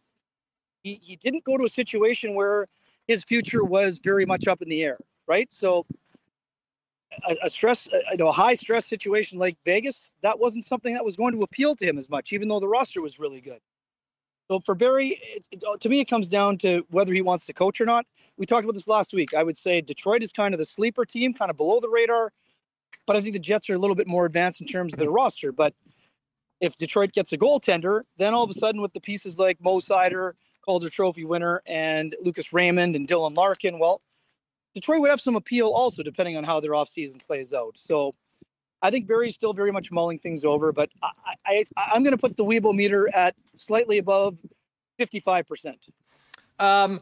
Speaking of Detroit, I'd be interested, and we'll get to the Cup final in just a sec. But I mean, you're talking. I mean, everyone is there covering the Cup final. Tampa Bay's in it. I don't know. I'm just sort of expecting that when this Cup final is finished, one of the Tampa assistants is the new head coach of the Detroit Red Wings. Is that just too simple a connection to make? I don't think it's too simple, but I think that the timelines are a little bit different, right? I think that by the time Yzerman left, I'm not sure that I meant to check this before I came on, Huss, but I'm not certain that Jeff Halpern was already there or if he was still in Washington. He may have already been there. And in terms of Lalonde, he may have been in the American League by the time Steve left and the transition happened to Julien Brisebois. But I do think that both those guys are getting a lot of love. Like I said, I used the analogy that you had last time. They're like the Chiefs assistants right now, the KC Chiefs assistants. They're getting a lot of love, as they should be, rightfully so. Two sharp guys in Lalonde and Jeff Halpern. Halpern this morning, just a little bit of his side. Like, he's out there on the ice with Pat Maroon and Nick Paul doing these little little puck drills at the end of the morning, optional, and both really sharp guys. I mean, here's the other part about Steve. He would trust what's happening in the organization, knowing Julien Brisebois and knowing John Cooper and knowing the things that those two guys value in assistant coaches. So do I think that they would be in the mix for Detroit? Absolutely. Do I think it's a lock? Well, it's impossible because Steve is like Steve's become like the new Lou Lamoriello in terms of his ability to keep things kind of on the down low. And now Pat Verbeek, who was in the staff with Steve Yzerman, is sort of trying to become the next guy. So at a time when we're all asking for more transparency, we're starting to run into some of the old school mentality when it comes to management. But guess what? It's worked out pretty well for Steve in terms of how he's worked on his team. So tough to blame him for the reapproach, even if we may not love it as a media member. Ken Wiebe, Sportsnet is at the Cup final. Game 4 tonight between the Lightning and the Avalanche. Take us back to Game 3. I mean, I think we saw the hockey version of the Undertaker gif right in front of our eyes. Got the benefit of a no goal on a challenge, go down 1-0, and then the beast awoke. Yeah, no doubt. And even though it's not a game that Andrei Vasilevsky had to steal, Huss. Vasilevsky making that right pad save on JT Compher on that backhand open netter. That was the epitome of the Undertaker coming out of the coffin right there, right? I mean, that was vintage Hulkamania, like giving it the old shaking part. And then what are you gonna do, brother? It was impressive. I mean, they got the leg drop. They definitely got the leg drop. They got the Randy Macho Man Savage off the top rope. They got the Jimmy Superfly Snuka headbutt. They got the DDT. They got everything. They got all the wrestling moves. Shake, rattle, and roll, you name it. And they also it felt like they gave him the Honky Tonk Man guitar right over the top of the head. But sorry to dig into the buffet of the 1980s wrestling right there. But I love the effort. I love the ability, the resilient. We use the word resilient all the time, often to an excessive level. But this was the ultimate show of resiliency. If they lose and they're down 3-0, you can forget about it. You can put it on the board, yes, for your Van Earl Wright reference of the day. But the Lightning are a proud group, right, Huss? What did we talk about after the first two games? Outside of the one dangled, Nikita Kucherov was invisible. Steven Stamkos had yet to check into the series. Victor Hedman was struggling. Vasilevsky didn't look like himself. Well, none of those things were true in Game 3. And that's exactly what the Lightning needed. They need their stars to shine. That's what happened. And again, it's amazing how much you can generate when you actually have the puck on your stick, right? The first two games they were chasing and their puck management was horrible and they didn't get as many saves as they're used to getting. And the Lightning looked like they were skating in quicksand and the Avalanche were at warp speed. So the tables kind of turned a little bit. The goaltending was, I wouldn't say it was shaky for the Avalanche. I mean, Kemper wasn't great, but they also didn't really get to their game, which is something. Their forecheck was so tenacious in the first two games. It was giving the Lightning defense corps fits. That just didn't happen. Mikko Rantanen said to me right after the game, he's like, we didn't skate. I mean, we didn't turn any pucks over. They didn't get as much zone time, but they still generated like 37 shots. So this is what we talk about all the time. On the games where the Avalanche are mediocre to good, they're a beatable team. On the days where they crank it up to the level that we haven't seen from any other team in the league this year, not that they run away with it, but they're awfully hard to keep up with, Huss. So as long as their goaltending holds up, I think it could be easily a 3-1 situation. Now, having said that, if I'm the Avalanche, Andrei Vasilevsky was excellent in Game 3. He still could steal one. So all of a sudden, if it's 2-2, now you got some action going, right? Because the thing about the Avalanche, they've been breaking through a lot of their narratives, Huss, so far this year. But people are still thinking about last year where they were up 2-0 on Vegas, and then all of a sudden they lost 4-2. So the other thing for me is that they've learned from some of those mistakes. Gabe Landeskog, great leadership. Nathan MacKinnon. Here's the thing. I wrote about MacKinnon after Game 3, Huss. I don't think he played poor by any stretch. He had 13 shot attempts. So when you have 13 shot attempts, you're involved in the game. But he hasn't scored a goal yet. And Nathan MacKinnon is a guy, he's got extreme confidence. He is dangerous for himself and his line mates, and the power play is ridiculous. But if MacKinnon scores, it provides a different type of lift, right? You can get a lift from Darren Helm scoring or Rantanen or Landeskog. But when MacKinnon scores, the place is the team just gets this massive uprising because of how good a player he is and how dialed in he is. So to me, I think that MacKinnon is about to leave his trademark signature moment on this series. I'm not sure. The crystal ball is a bit cloudy. It's either going to come in Game 4 or Game 5, but it feels like it's right on the verge. And if that moment happens, it's funny. We've been using this analogy all the time. You remember when we were in Finland, Huss, when Teemu Selanne used the ketchup bottle. If you keep tapping on the top of the ketchup bottle, all of a sudden it's going to just absolutely be pouring all over those French fries. Lo and behold, that night Laine had a hat trick. I'm not saying you can mark down MacKinnon for the hat trick on the cool bet lines, but I do think MacKinnon is going to have a signature moment here. And whether that's enough or not remains to be seen. But I'm expecting MacKinnon to elevate, whether it's tonight or Friday night. Like I said, I think he's playing fine, and he's got a tough matchup with Cirelli. But I think that he's about to absolutely erupt in this series. And if he does that, Vasilevsky or not, that's a tough thing to overcome, especially for a team that's going to be without Braden Point again tonight, and a team that could be getting Nazem Kadri back after he joined the group finally this morning. Now, just quickly, let me bring this in for the podcast listeners that may not have been watching the video, but Ken has been walking for this entire interview. Now, you started this in Tampa. Is this barbershop in Orlando? I mean, look, how many miles have you put on while we've been talking? Us, I got to keep the step count up for my good friends and the followers here. And also I'd like to tell you that, for all the people who think that altitude is not a real thing and that it's BS, I'm telling you right now, when I was doing the walk and talks in Denver, especially Saturday morning with our friends over at the Illegal Curve, man, I had to hit mute a couple times because I was panting.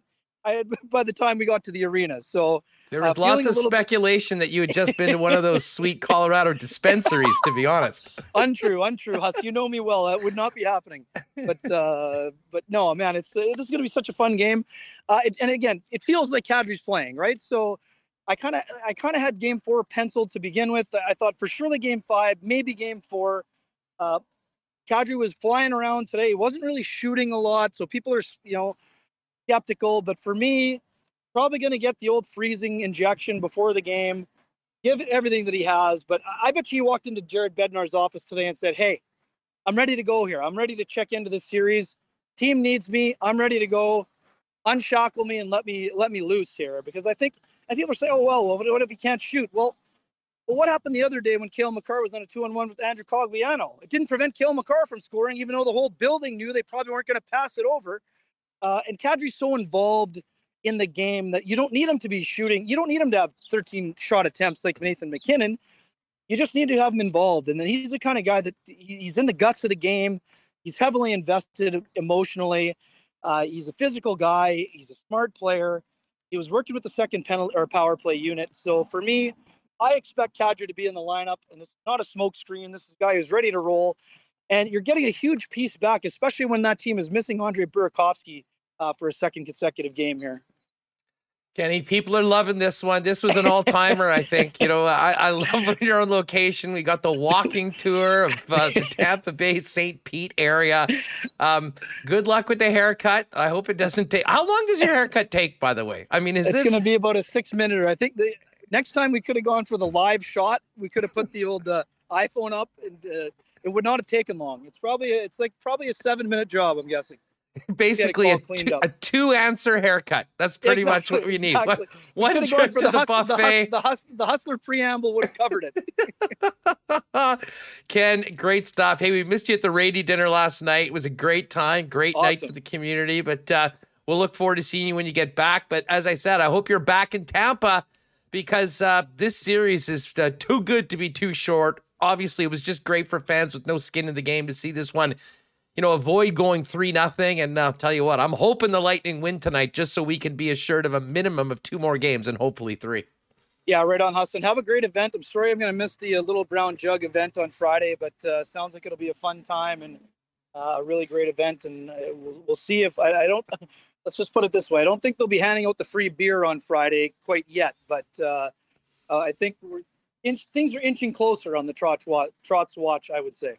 Well, as I say, hey, just quickly on that, I know Pierre did report that he thought that Barry Trotz's decision would be in and around Canada Day. Is that sort of what you're thinking? I mean, at some point next week, we should have clarity one way or the other? I'm thinking that's a pretty accurate timeline. Unless, again, if this is a matter of Barry waking up one morning and the moment hits you, it could happen sooner. But again, we what we know about this process, Huss, it's been very thorough. So I wouldn't expect it to take an awful lot longer, but once you've waited this long, you want to make sure you make the right decision for you and your family. And that's what I think that Barry's getting to a situation where he's very close to making that decision. Hey, just very quickly on that, could they be at a situation where they actually know what the answers are and there's a bunch of other details that need to be figured out, whether it be coaching staff, some things that are outside of the actual job that he's signing up to do? I'll put it this way. I'm not saying that's impossible, but that's an awfully big secret to be trying to keep when you have everybody prodding around that secret. So, and those things that you mentioned, those are things you sort out after. You don't have to roll those out all at the same time. When the Jets get to the situation where they can announce Barry Trotz, if he says yes, they're going to be running to a podium to get that announced because it's a good news story for them and for the organization. So I honestly, this is my personal opinion. I do not think the Jets know the answer. I do not think Barry knows the answer himself yet. So do I think something's in place? No. Is it possible that it is? Sure. But that's not the sense that I get. But having said that, again, I don't know that firsthand. My understanding is that things are getting close on both sides, but the decision is still yet to be made. But as we know, Huss, that could change with one phone call. That phone call may have happened, but I don't have any information that would lead me to believe that there is anything in place at this stage of the game. Well, we all know the way we want it to end. I'm here for it. They want to take another few days. It's good for business. We'll roll right into a very exciting draft week for the Winnipeg Jets and the rest of the NHL. Kenny, thanks so much for doing this. This was awesome. Enjoy the game tonight. Travel safely out to Denver, and we'll catch up soon. Enjoy the tilt and have a great week, my friend. Take care. Cheers. Right on. There it is. What an epic visit from Wiebe today on the program. That was phenomenal. And yes, great comments in the chat throughout as well. Of course, check out Ken's work at sportsnet.ca. He will be in the rooms after the game, writing on Sportsnet, and hopefully maybe a little K&R on the tube as well. We'll see what comes about that. All right, we are going to talk some Bombers. Big game Friday night against the Hamilton Tiger Cats. Before we do that, of course, I did mention this yesterday very briefly, but Brooks Koepka, bye-bye. He's off to the Live Golf Tour along with Abraham Answer and the PGA Tour today, adding some new events and some more money into the pot, trying to maintain the fact that they've got all the best golfers in the world for the most part and trying to eliminate the further defections to the Live Golf Tour. Of course, when we talk golf on Winnipeg Sports Talk, we talk about it for Breezy Bend.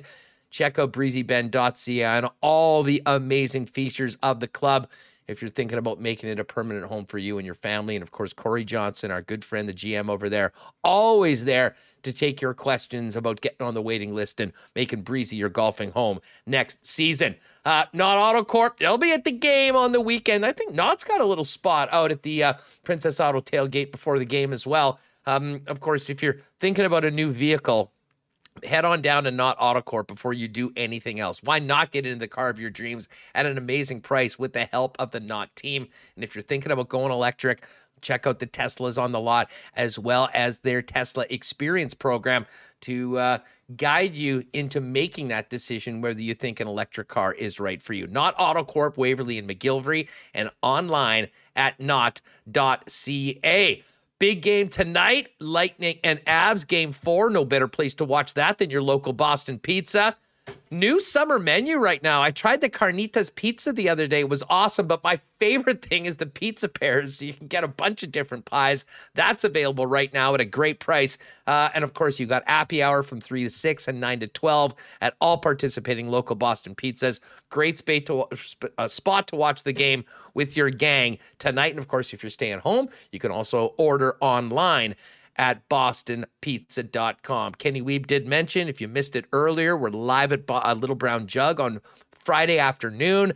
Pop down and join us and stick around for a couple pints afterwards. Really looking forward to seeing many folks. And again, if you want to pop by earlier or a little later on at the end of the show, all are welcome. Should be a great way to kick off the weekend and pregame for that big Bomber game coming up on Friday night. As I mentioned earlier, don't forget to check out that Princess Auto tailgate party beforehand. Great deals, $5 beers, $3.50 hot dogs, $3.50 soft drinks, DJ Finesse spinning. I know the Princess Auto crew's going to be out there with some swag for fans. So it's a great way to start off the game. And of course, Princess Auto is where you'll find all the best deals on the most unique assortment of tools and equipment around. Everything you need to complete the projects on your list or start something new is at Princess Auto. Visit them at Panet Road or Portage Avenue West, or shop online 24/7, 365 at princessauto.com.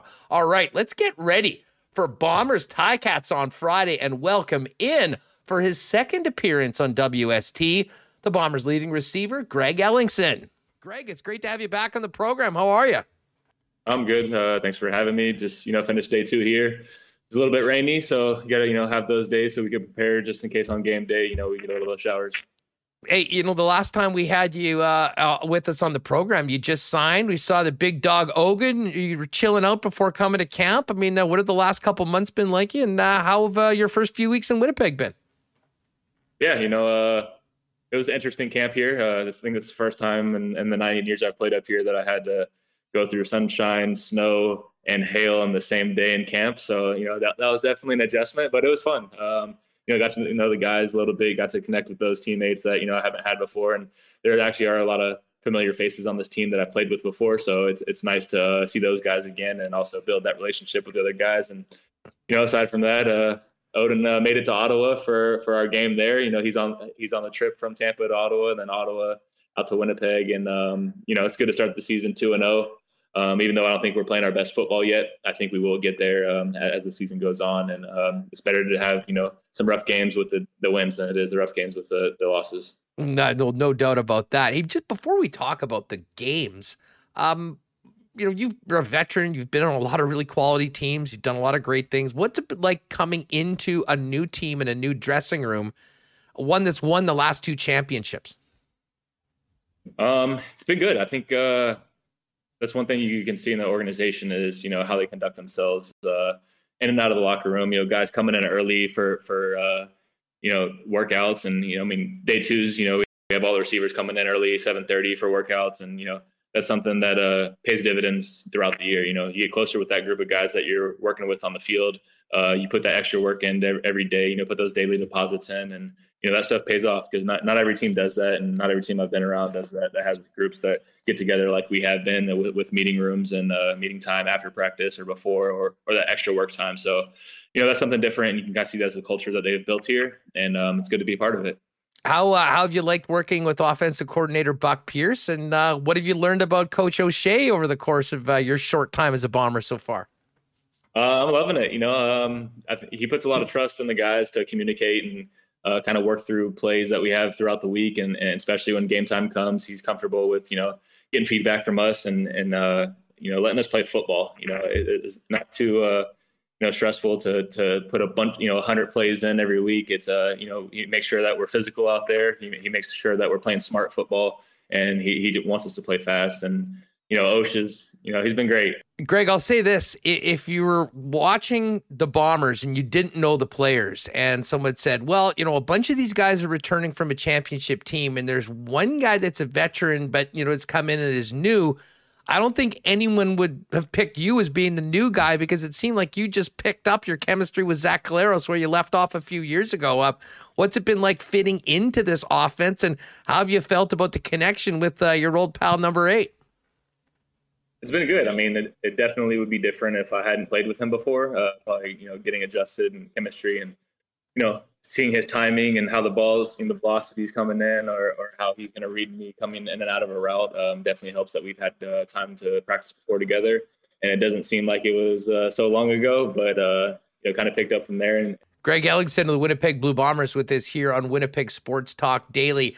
What did you make of those back-to-back games to start the season? It is strange. I mean, the Bombers didn't even see Ottawa at all last year, and now you play them right out of the gate. I mean, what were like the challenges like offensively going in and playing a defense for the second time right out of the gate?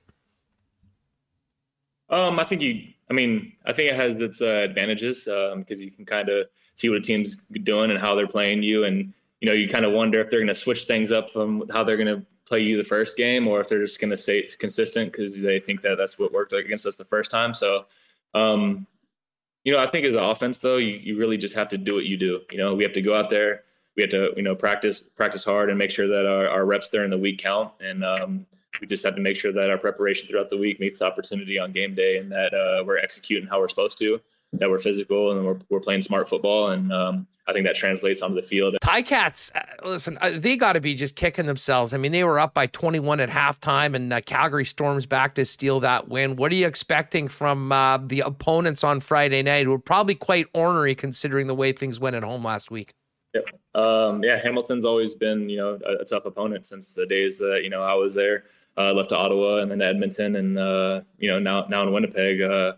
They've always been a tough team to play for. They're well coached. They're physical, and that's always going to be a challenge. It's our job, like I kind of said previously, with the back-to-back, is just to make sure that in the work week we're putting the time in, we're preparing the right way, and we make adjustments on the fly. They have a good front, they have a good front seven, and we have to make sure that we see the things when they bring pressure and how they play that, and especially as receivers too, we have to make our adjustments when they do bring pressure.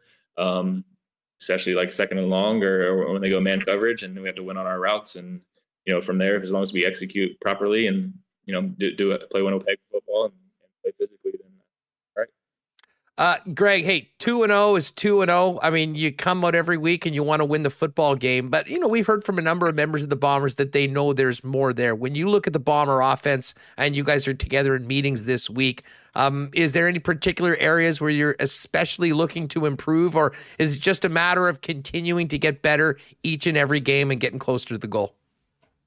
Oh, there's always room for improvement. I think one of the big things is starting faster. I think we have, had a little bit slow starts out of the first 2 games, and I think that's something to practice. We've tried to address and make sure that when we come in Friday that, we're starting fast and kind of getting the ball rolling earlier opposed to later. And other than that, I think everybody knows that, just need to build on each week. So, we learned from the first 2 games, and we're going to keep learning throughout the year. And I think everybody also in the CFL knows that if you're playing your best football at the end of the year, it's when it really matters. So it's nice to stack up some wins now and, get better every week. But, we'll find things to work on. And, this week's definitely starting faster. We've spent a lot of time the last couple of years talking about the Blue Bomber defense and the incredible standard they've set. What's it like going against them in practice every day? And do you prefer that than going against them in the actual real game? Yeah, I mean, they're a hardworking group, right? You have those that stout D lineman with Jeffco and Jefferson, and then you have Big E, and honestly, all those linebackers that we have are they're just dogs. And then the secondary, they're well coached. Rishi does a great job with the defense, especially every day in practice. But that's what makes teams better when you have a good defense and you have an offense that if you can go out there and battle with those guys during the week, then it makes your job easier when it comes to game day. Last weekend in Ottawa, it was the defense and Jackson Jeffcoat that sort of ended up being the closer, along with a pretty ill-timed penalty. Thank you very much, Ottawa. But I wanted to ask you about week 1 in that, we were all in the stands and there was a lot of dread when the concussion spotter went and pulled Zach Collaros, who's done so much for the Bombers, out of the game. Take us back to the final 93 seconds with Drew Brown coming in. What was it like in the huddle? And what does that do for a team to have a relatively unproven backup quarterback come and play so well at such an important time and really be the difference between a win and a loss. That's the thing about football and any sport really, right, is you have those guys that are preparing the same exact way as all the starters are every week. That they're in their meeting rooms, they're in practices, they're trying to get as many reps as they can. And if they're not getting the reps with the starters, then they're trying to get the reps after practice, throwing balls and routes to guys that they know they're going to see. And, that's their job. And also it just proves the depth that you have. If you have a guy that can come in with limited reps, only really reps in camp and a couple in practice, and he can come in and drive the ball down the field, that just is a testament to the depth that you have, and also the work that guy put in, that he made sure that he was prepared, because you never know when a guy's going to go down and you're going to have the next dude step up. That was that last week. This week, our center went down last week, and we have another one filling in, and that really hasn't been a drop off. You see us in our meeting rooms. He has to go through all his checks and his blitz coverages, and he's making sure that he does a good job. Greg Ellingson of the Winnipeg Blue Bombers with us. Bombers hosting the Ticats Friday night, 7:30. Princess Auto tailgate gets going around 5:30 with great specials before the game, and then we will see the team coming out wearing the whites. What did you think about the playing in front of the IG Field fans for the first time back in the home opener? And was it much better being on the home side as opposed to the visitors so many years? Yeah, IG Field has always been one of the best places to play in the CFL, and it's definitely nice to be on the home side. And honestly, one of my favorite things, I think, is the anthem when they chime in with the blue and the true north. That stuff gets you hyped for a game, and it's good to be a part of it. I have to ask you, Greg, going into the game on Friday, you've got Hamilton in. You're looking at the East and the West right now. It's crazy. The Argos are 1-0. Every other team in the East is 0-2. And the West looks pretty stacked right now with three 2-0 teams and a 1-0 team. Listen, I know that doesn't change the way you prepare or anything, but guys pay attention even this early as to how strong the division looks and how important these wins and losses are just within jockeying for position in the West. Yeah, every game counts. It's interesting because I feel like that's usually the story is the West is outshining the East, and then as the season goes along, you kind of see more so which these teams are going to really be contenders. And I think it's just every week you got to stack a win, and it's 1 week at a time. So, this week we have Hamilton. Just got to try to get that 1-0 against them, and then you let those build up and stack, and you just get better every week. And then by the end of the year, the teams that are playing the best football are the teams that are going to make it. So it's just 1 week at a time. But it is interesting to see that the West is always like a couple of games ahead of those East teams at the beginning of the season. Yeah, it's the more things change, the more they stay the same, it seems, in the Canadian Football League. Greg, thanks so much for doing this. Congrats on a great start to your career in blue and gold. Continued success, and hopefully you guys are celebrating a 3-0 record with a couple days off on the weekend. Oh, yeah, I appreciate it. Also, let me add Go Bolts. All right, good stuff with Greg Ellingson, folks. Make sure to stay tuned to the show tomorrow. We should have a pair or maybe two pairs of Bomber tickets to give away for the program. So we'll do that. And then I'm hoping to also have a pair to give away for everyone that comes and joins us live at Little Brown Jug on Friday afternoon as well. So govern yourselves accordingly and make sure you pop back. Hey, speaking of the game on Friday night, I know there's going to be plenty of Canadian Club being poured out in the north end zone at the Jim Beam Stillhouse and the Brugal Rum Hut. Of course, Canadian Club is the official spirit of the Winnipeg Blue Bombers and is available throughout IG Field. And I have a feeling we might be seeing a few CC and Gingers at the game as well. One thing I can tell you, if you would like to try the great new drink of the summer from Canadian Club, the ready-to-drink pre-mixed cocktail CC and Ginger. It's available throughout the city, but if you pop by a Canadian's bottle shop and you buy a 6-pack, you'll get a free Blue Bomber Slim Can koozie, which perfectly fits that CC and Ginger, and you'll also be able to entered to win an autographed Blue Bomber jersey. There's a jersey to be given away at each Canadian's bottle shop, so wherever the closest one is, pop by, grab your CC and Ginger, and good luck. And hopefully we'll see you at the Bomber game on Friday night. All right, let's get to, we do have to get to Coolbet Lines and talk a little bit about a very bad beat in the Norris Trophy candidacy and award last night. We'll do that with the Coolbet Lines in a minute and look at the Tampa Avalanche game for tonight. But let's get to our Assiniboia Downs picks. Congratulations. last night, let me just pull this up again. We had a big night. Tons of people entered yesterday, and Bridget, Gitch, Scott Miller, and Michael Sheldon all entered the winner's circle by picking horse number 3 in race 6. So listen, grab a pen right now if you're with us, whether you're listening on the podcast or you are with us live on YouTube. Today is the final day of the contest. We've got a number of individuals that have won once. And again, even if you enter tonight and don't win, we will be randomly picking a couple of other entries of people that have made a selection to join us in a couple weeks for a little WST night out at Assiniboia Downs. You will be able to bring a guest. You'll join myself and Remo. We'll dig in on that incredible prime rib buffet up in the terrace dining room, and we'll have a great night at the races. So what you're going to need to do, we're going to get to our picks right now, but when we get to race 6, write this down, Sherry G, Sherig at Assiniboia Downs. And a big thanks to Sherry for kind of managing this and giving us the standings. And all you need to do is pick the winner of race number 6. Send it in with your name and your phone number. We've got the standings compiled, but even if you haven't done it before, get an entry in tonight, and you might be one of the random pickers. Or heck, if none of the people that have won and you win tonight, we'll have some major tie-breaking to do when it comes to it. All right, let's get to the picks. And by the way, Remo, get back in here. A big win. I think the biggest win yet we've had since you got. Is that the Ken Wiebe cam? This is the Ken Wiebe cam. Sorry, podcast. I'm here just walking around my house. It's sorry. I had a shout out to Derek Schmidt, by the way, who dropped $2 in the super chat as a Gravol donation for everyone that got motion sickness by Ken's interview. Okay, can you please stop that? That's very, very distracting right now. Stop what? Stop. Please.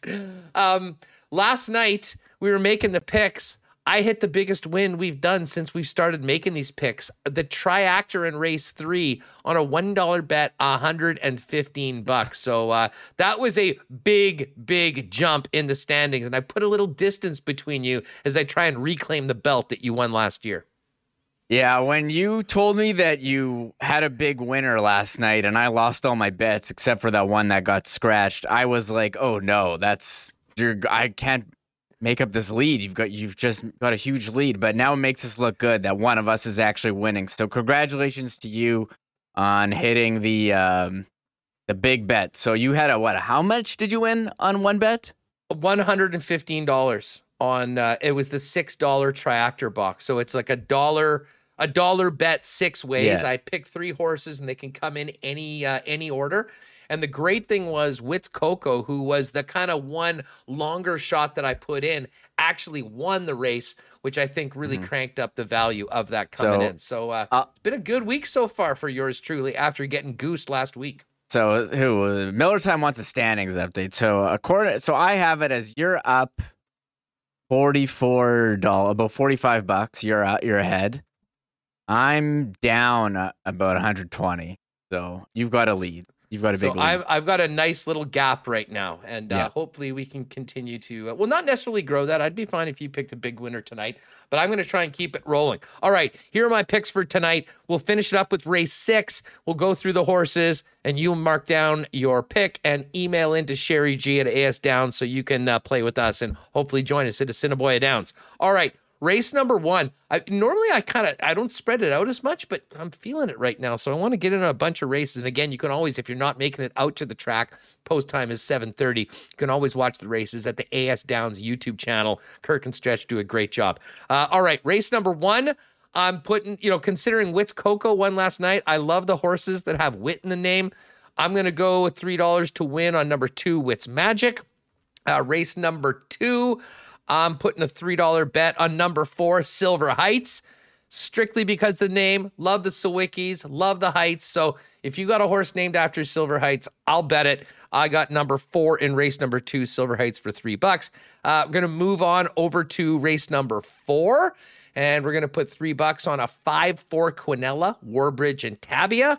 And in race number 5, we're going to drop a 3 spot on number 3, Anchor Up. I'll save my pick for both the triactor and number race 6. Remo, what are you going to do before we get to the feature race tonight, race 6, where everyone's going to send in their choices? So one of my bets yesterday was the horse was scratched on the Quinella, and I had the winner, but I was not able to get, so they refunded my bet. So I'm reinvesting that bet that should have won yesterday.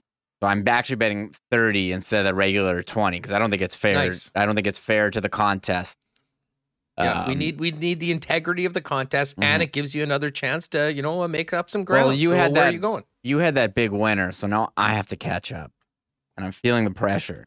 You got to go with the triactor box. I do have one, actually. I do have one. Okay, so I'll start in order. So race 3, I have a triactor box. 4, 5, and 7. Runaway Hurricane, King Wit. Got to get that Wit action. It worked for you yesterday. And Bro Code. Just a great Bro Code. I'll hear him. This is me giving the fist bump. Race 2. And that was a $6 total bet on that one. Race 2, I'm betting horse 6. White Rose Spirit to win. And that was race 2. Race 5. This was my makeup bet, so I'm doing a $10 Quinella to replace the one that got refunded yesterday. 4-3, Give a Little, and The Truth Project. And on race 7, I love this horse's name. I regretted not betting last time, but I'm hitting it this time. $4 on Taco Flavored Kisses. Flavored Kisses, legendary name. That's a South Park reference, so Mitch Connor approves of that one. All right, let's get to race number 6. This is it, folks. So pick your horse. You've got 8 selections. Number 3 is a scratch for tonight. And as I said, just send in your email, name, phone number, and what horse you think by number tonight to sherrygg@asdowns.com to enter in the contest. Number 1 is Hidden Grace, opened at 2-1. French Rose is number 2, opened at 12-1. Orange Theory, horse number 4. 30-1 opening odds. Number 5, Half in the Raptor, not Raptor, like the Toronto Raptors, is opened at 4-1. Number 6, Ain't She Darlin', 12-1. Texas Rain, number 7, 5-2. And number 8 is Spun Line at 8-1. And the final horse, number 9, is Big Stretch at 20-1. All right, I'm going to go with number 8, Spun Line. Little off the grid. We're going to go with number 8 tonight. So I'm going to put a $2 bet on 8 to win. And then I've saved $6 so I could do another triactor wheel. I'm not going with the favorite Hidden Grace. I'm bumping them out. I'm taking Half in the Wrapper, number 5, number 7, Texas Rain, and number 8, Spun Line. So that's my triactor, but my winning pick is number 8. Remo, what's your horse? Yeah, my horse is number 5, Half in the Wrapper. I just like when Kurt announces that one. So I'm going with Half in the Wrapper as my pick to win, and we will see what happens. So, the triactor box might be the way to go, where you pick, the horses to finish 1, 2, and 3, and then you box it so you can select any order and that is how you won your big win yesterday. That was the 115 incredible. Yesterday. It was a big moment. I was so excited when I saw that it won. Of course, I wasn't able to watch the races last night because we were busy with Emmett Smith at the Rady dinner. What a great time that was. But we'll be paying attention tonight, and we'll be out there next week. And I think we're probably going to plan to have our winners in. We'll talk to Sherry and confirm the date, but potentially maybe after the long weekend, early in July. Well, bottom line is to count yourself in. Even if you don't win tonight, you'll be entered for a couple of random draws. Sherry G, SHERIG @asdowns.com. Winning horse in race 6, name and number. Good luck to everyone. All right, let's get to the cool bet lines for tonight. We, of course, have the Tampa, Colorado game. And I just have to say this. I was so choked yesterday when I found out that Cale Makar won the Norris, not because he doesn't deserve it, although I was a big Roman Yossi guy. But it was so close. I believe the closest Norris decision ever. And we had some great bets on Yossi at some big numbers from, kind of midway through the second half of the season, but it wasn't enough. But I did almost rage tweet Thomas Drance, who admitted that he had Roman Yossi fourth in the Norris voting, along with two others. That really seemed to be the difference because of just how close it was. But that being said, congratulations to Cale Makar. I had another win on the racetrack, so it made up for the loss last night. Tonight's game number 4, Avalanche Lightning. Interesting. The Lightning now are a very slight favorite. I know when we did this yesterday on the Lock Shop, it was the other way around. But no, the Lightning -109, Colorado -104. This is what you want. This is basically a pick 'em right now. And the over on the game is 6 at +103. I think I'm going to jump on the over tonight as well. But Remo, I'm still riding with the Lightning, and maybe this is wishful thinking. I am invested in a long series. I want more hockey. I want these teams to play the distance, and I think that is very likely if the Tampa Bay Lightning can win tonight. I was reading a tweet that the over 6 is a very popular bet in Vegas. I will go the flip side. I think Colorado, I guess this is basically a pick 'em, but their road, I saw some McKinnon home road splits. They haven't been good, but I think they bounce back. It's a good number. Just take the underdog in this series. Maybe you get some good value. So I'll lean Colorado, but it would be nice if Tampa tied this up and we do get going the distance. Sounds like Kadri's back. I think that'll be a big boost. Kemper is starting in goal, so we will see. Lightning +215 on the series right now, and I know we were talking about the betting arbitrage last week. If you were thinking about betting Tampa when they were down 2-0, splitting it between 4-2 and 4-3, well, that 4-2 number that was 17-1 before the last game is now 7-1, and the +850 on Tampa in 7 is now +525 from 850. So good luck to you if you got on those numbers when we talked about them a couple days ago. Major League Baseball. By the way, crazy Blue Jays game last night. But good news, the Jays are pumping the White Sox right now, 7-1 in the 7th inning. So we won't jump on that, but a big slate of games for later on tonight, which you can also bet at CoolBet. And a quick look at the CFL lines. A little drop in the Bomber number. Bombers are now at 4.5 as opposed to 5. I don't mind that. May have to jump on that. Opened at 5. 1.5 point movement towards Hamilton. So Hamilton right now +4.5 in the game. Bombers -4, and the Bombers -200 on the money line. Alouettes +3 and at even money. I like that. Although I'd love to get the hook and see if we could get it to +3.5. I'll probably wait till tomorrow, wager on that game. And right now, Elks 8-point underdogs at the Stamps, and Toronto 5-point underdogs at BC. I can pretty much tip my hand for the lock shop on Friday. I think I'm taking the Argos and the points. I want to say this. Montreal might have some big injury concerns for tomorrow's game. Stanback's already out, but Jake Weineke, he's not going to play.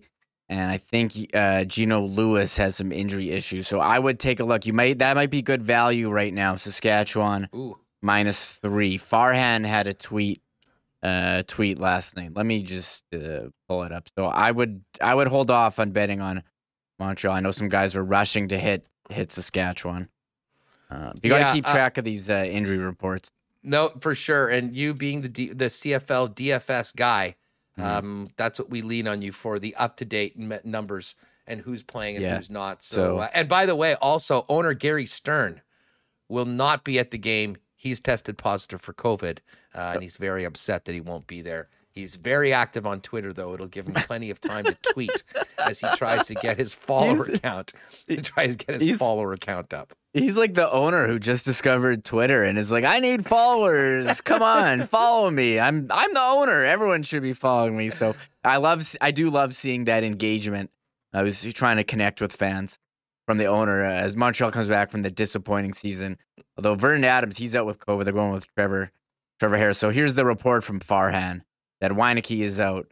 Chris Acke's on the injured list as well. But Lewis, Nick Usher, and Philippe Gagnon all questionable. So we'll wait and see on Montreal. But if they're out, Weineke and Lewis, those are two big guns. Although it could open up some serious value value in DFS. If you do play that.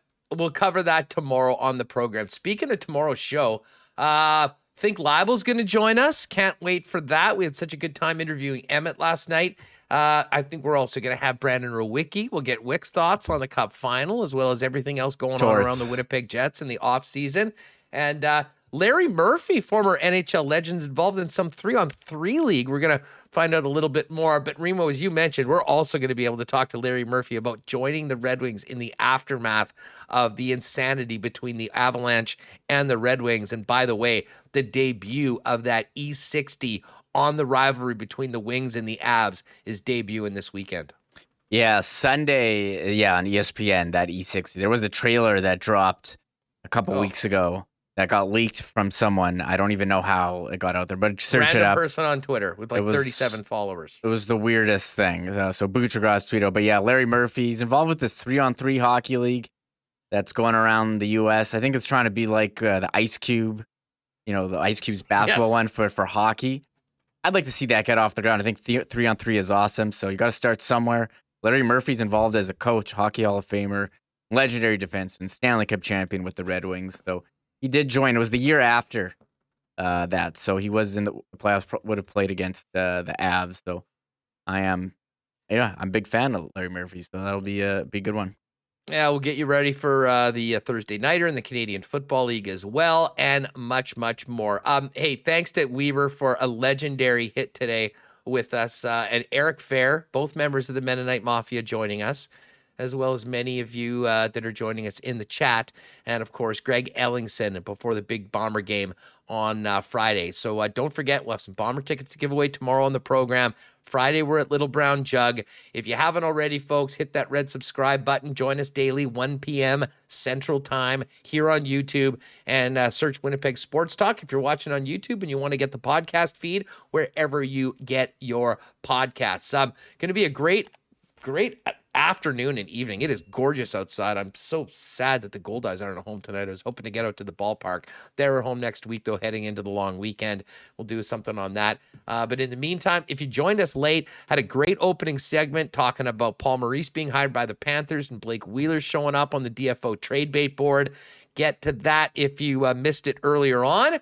Tell a friend about WST, and we will look forward to talking to you tomorrow on Thursday. And don't forget, if you're able to pop by Friday afternoon, Little Brown Jug, 1 o'clock, we'll be doing a live show. Would love to see you there. For Michael Remus, I'm Andrew Patterson. Thanks so much for being with us. Have a great day, and we'll catch you tomorrow on WST.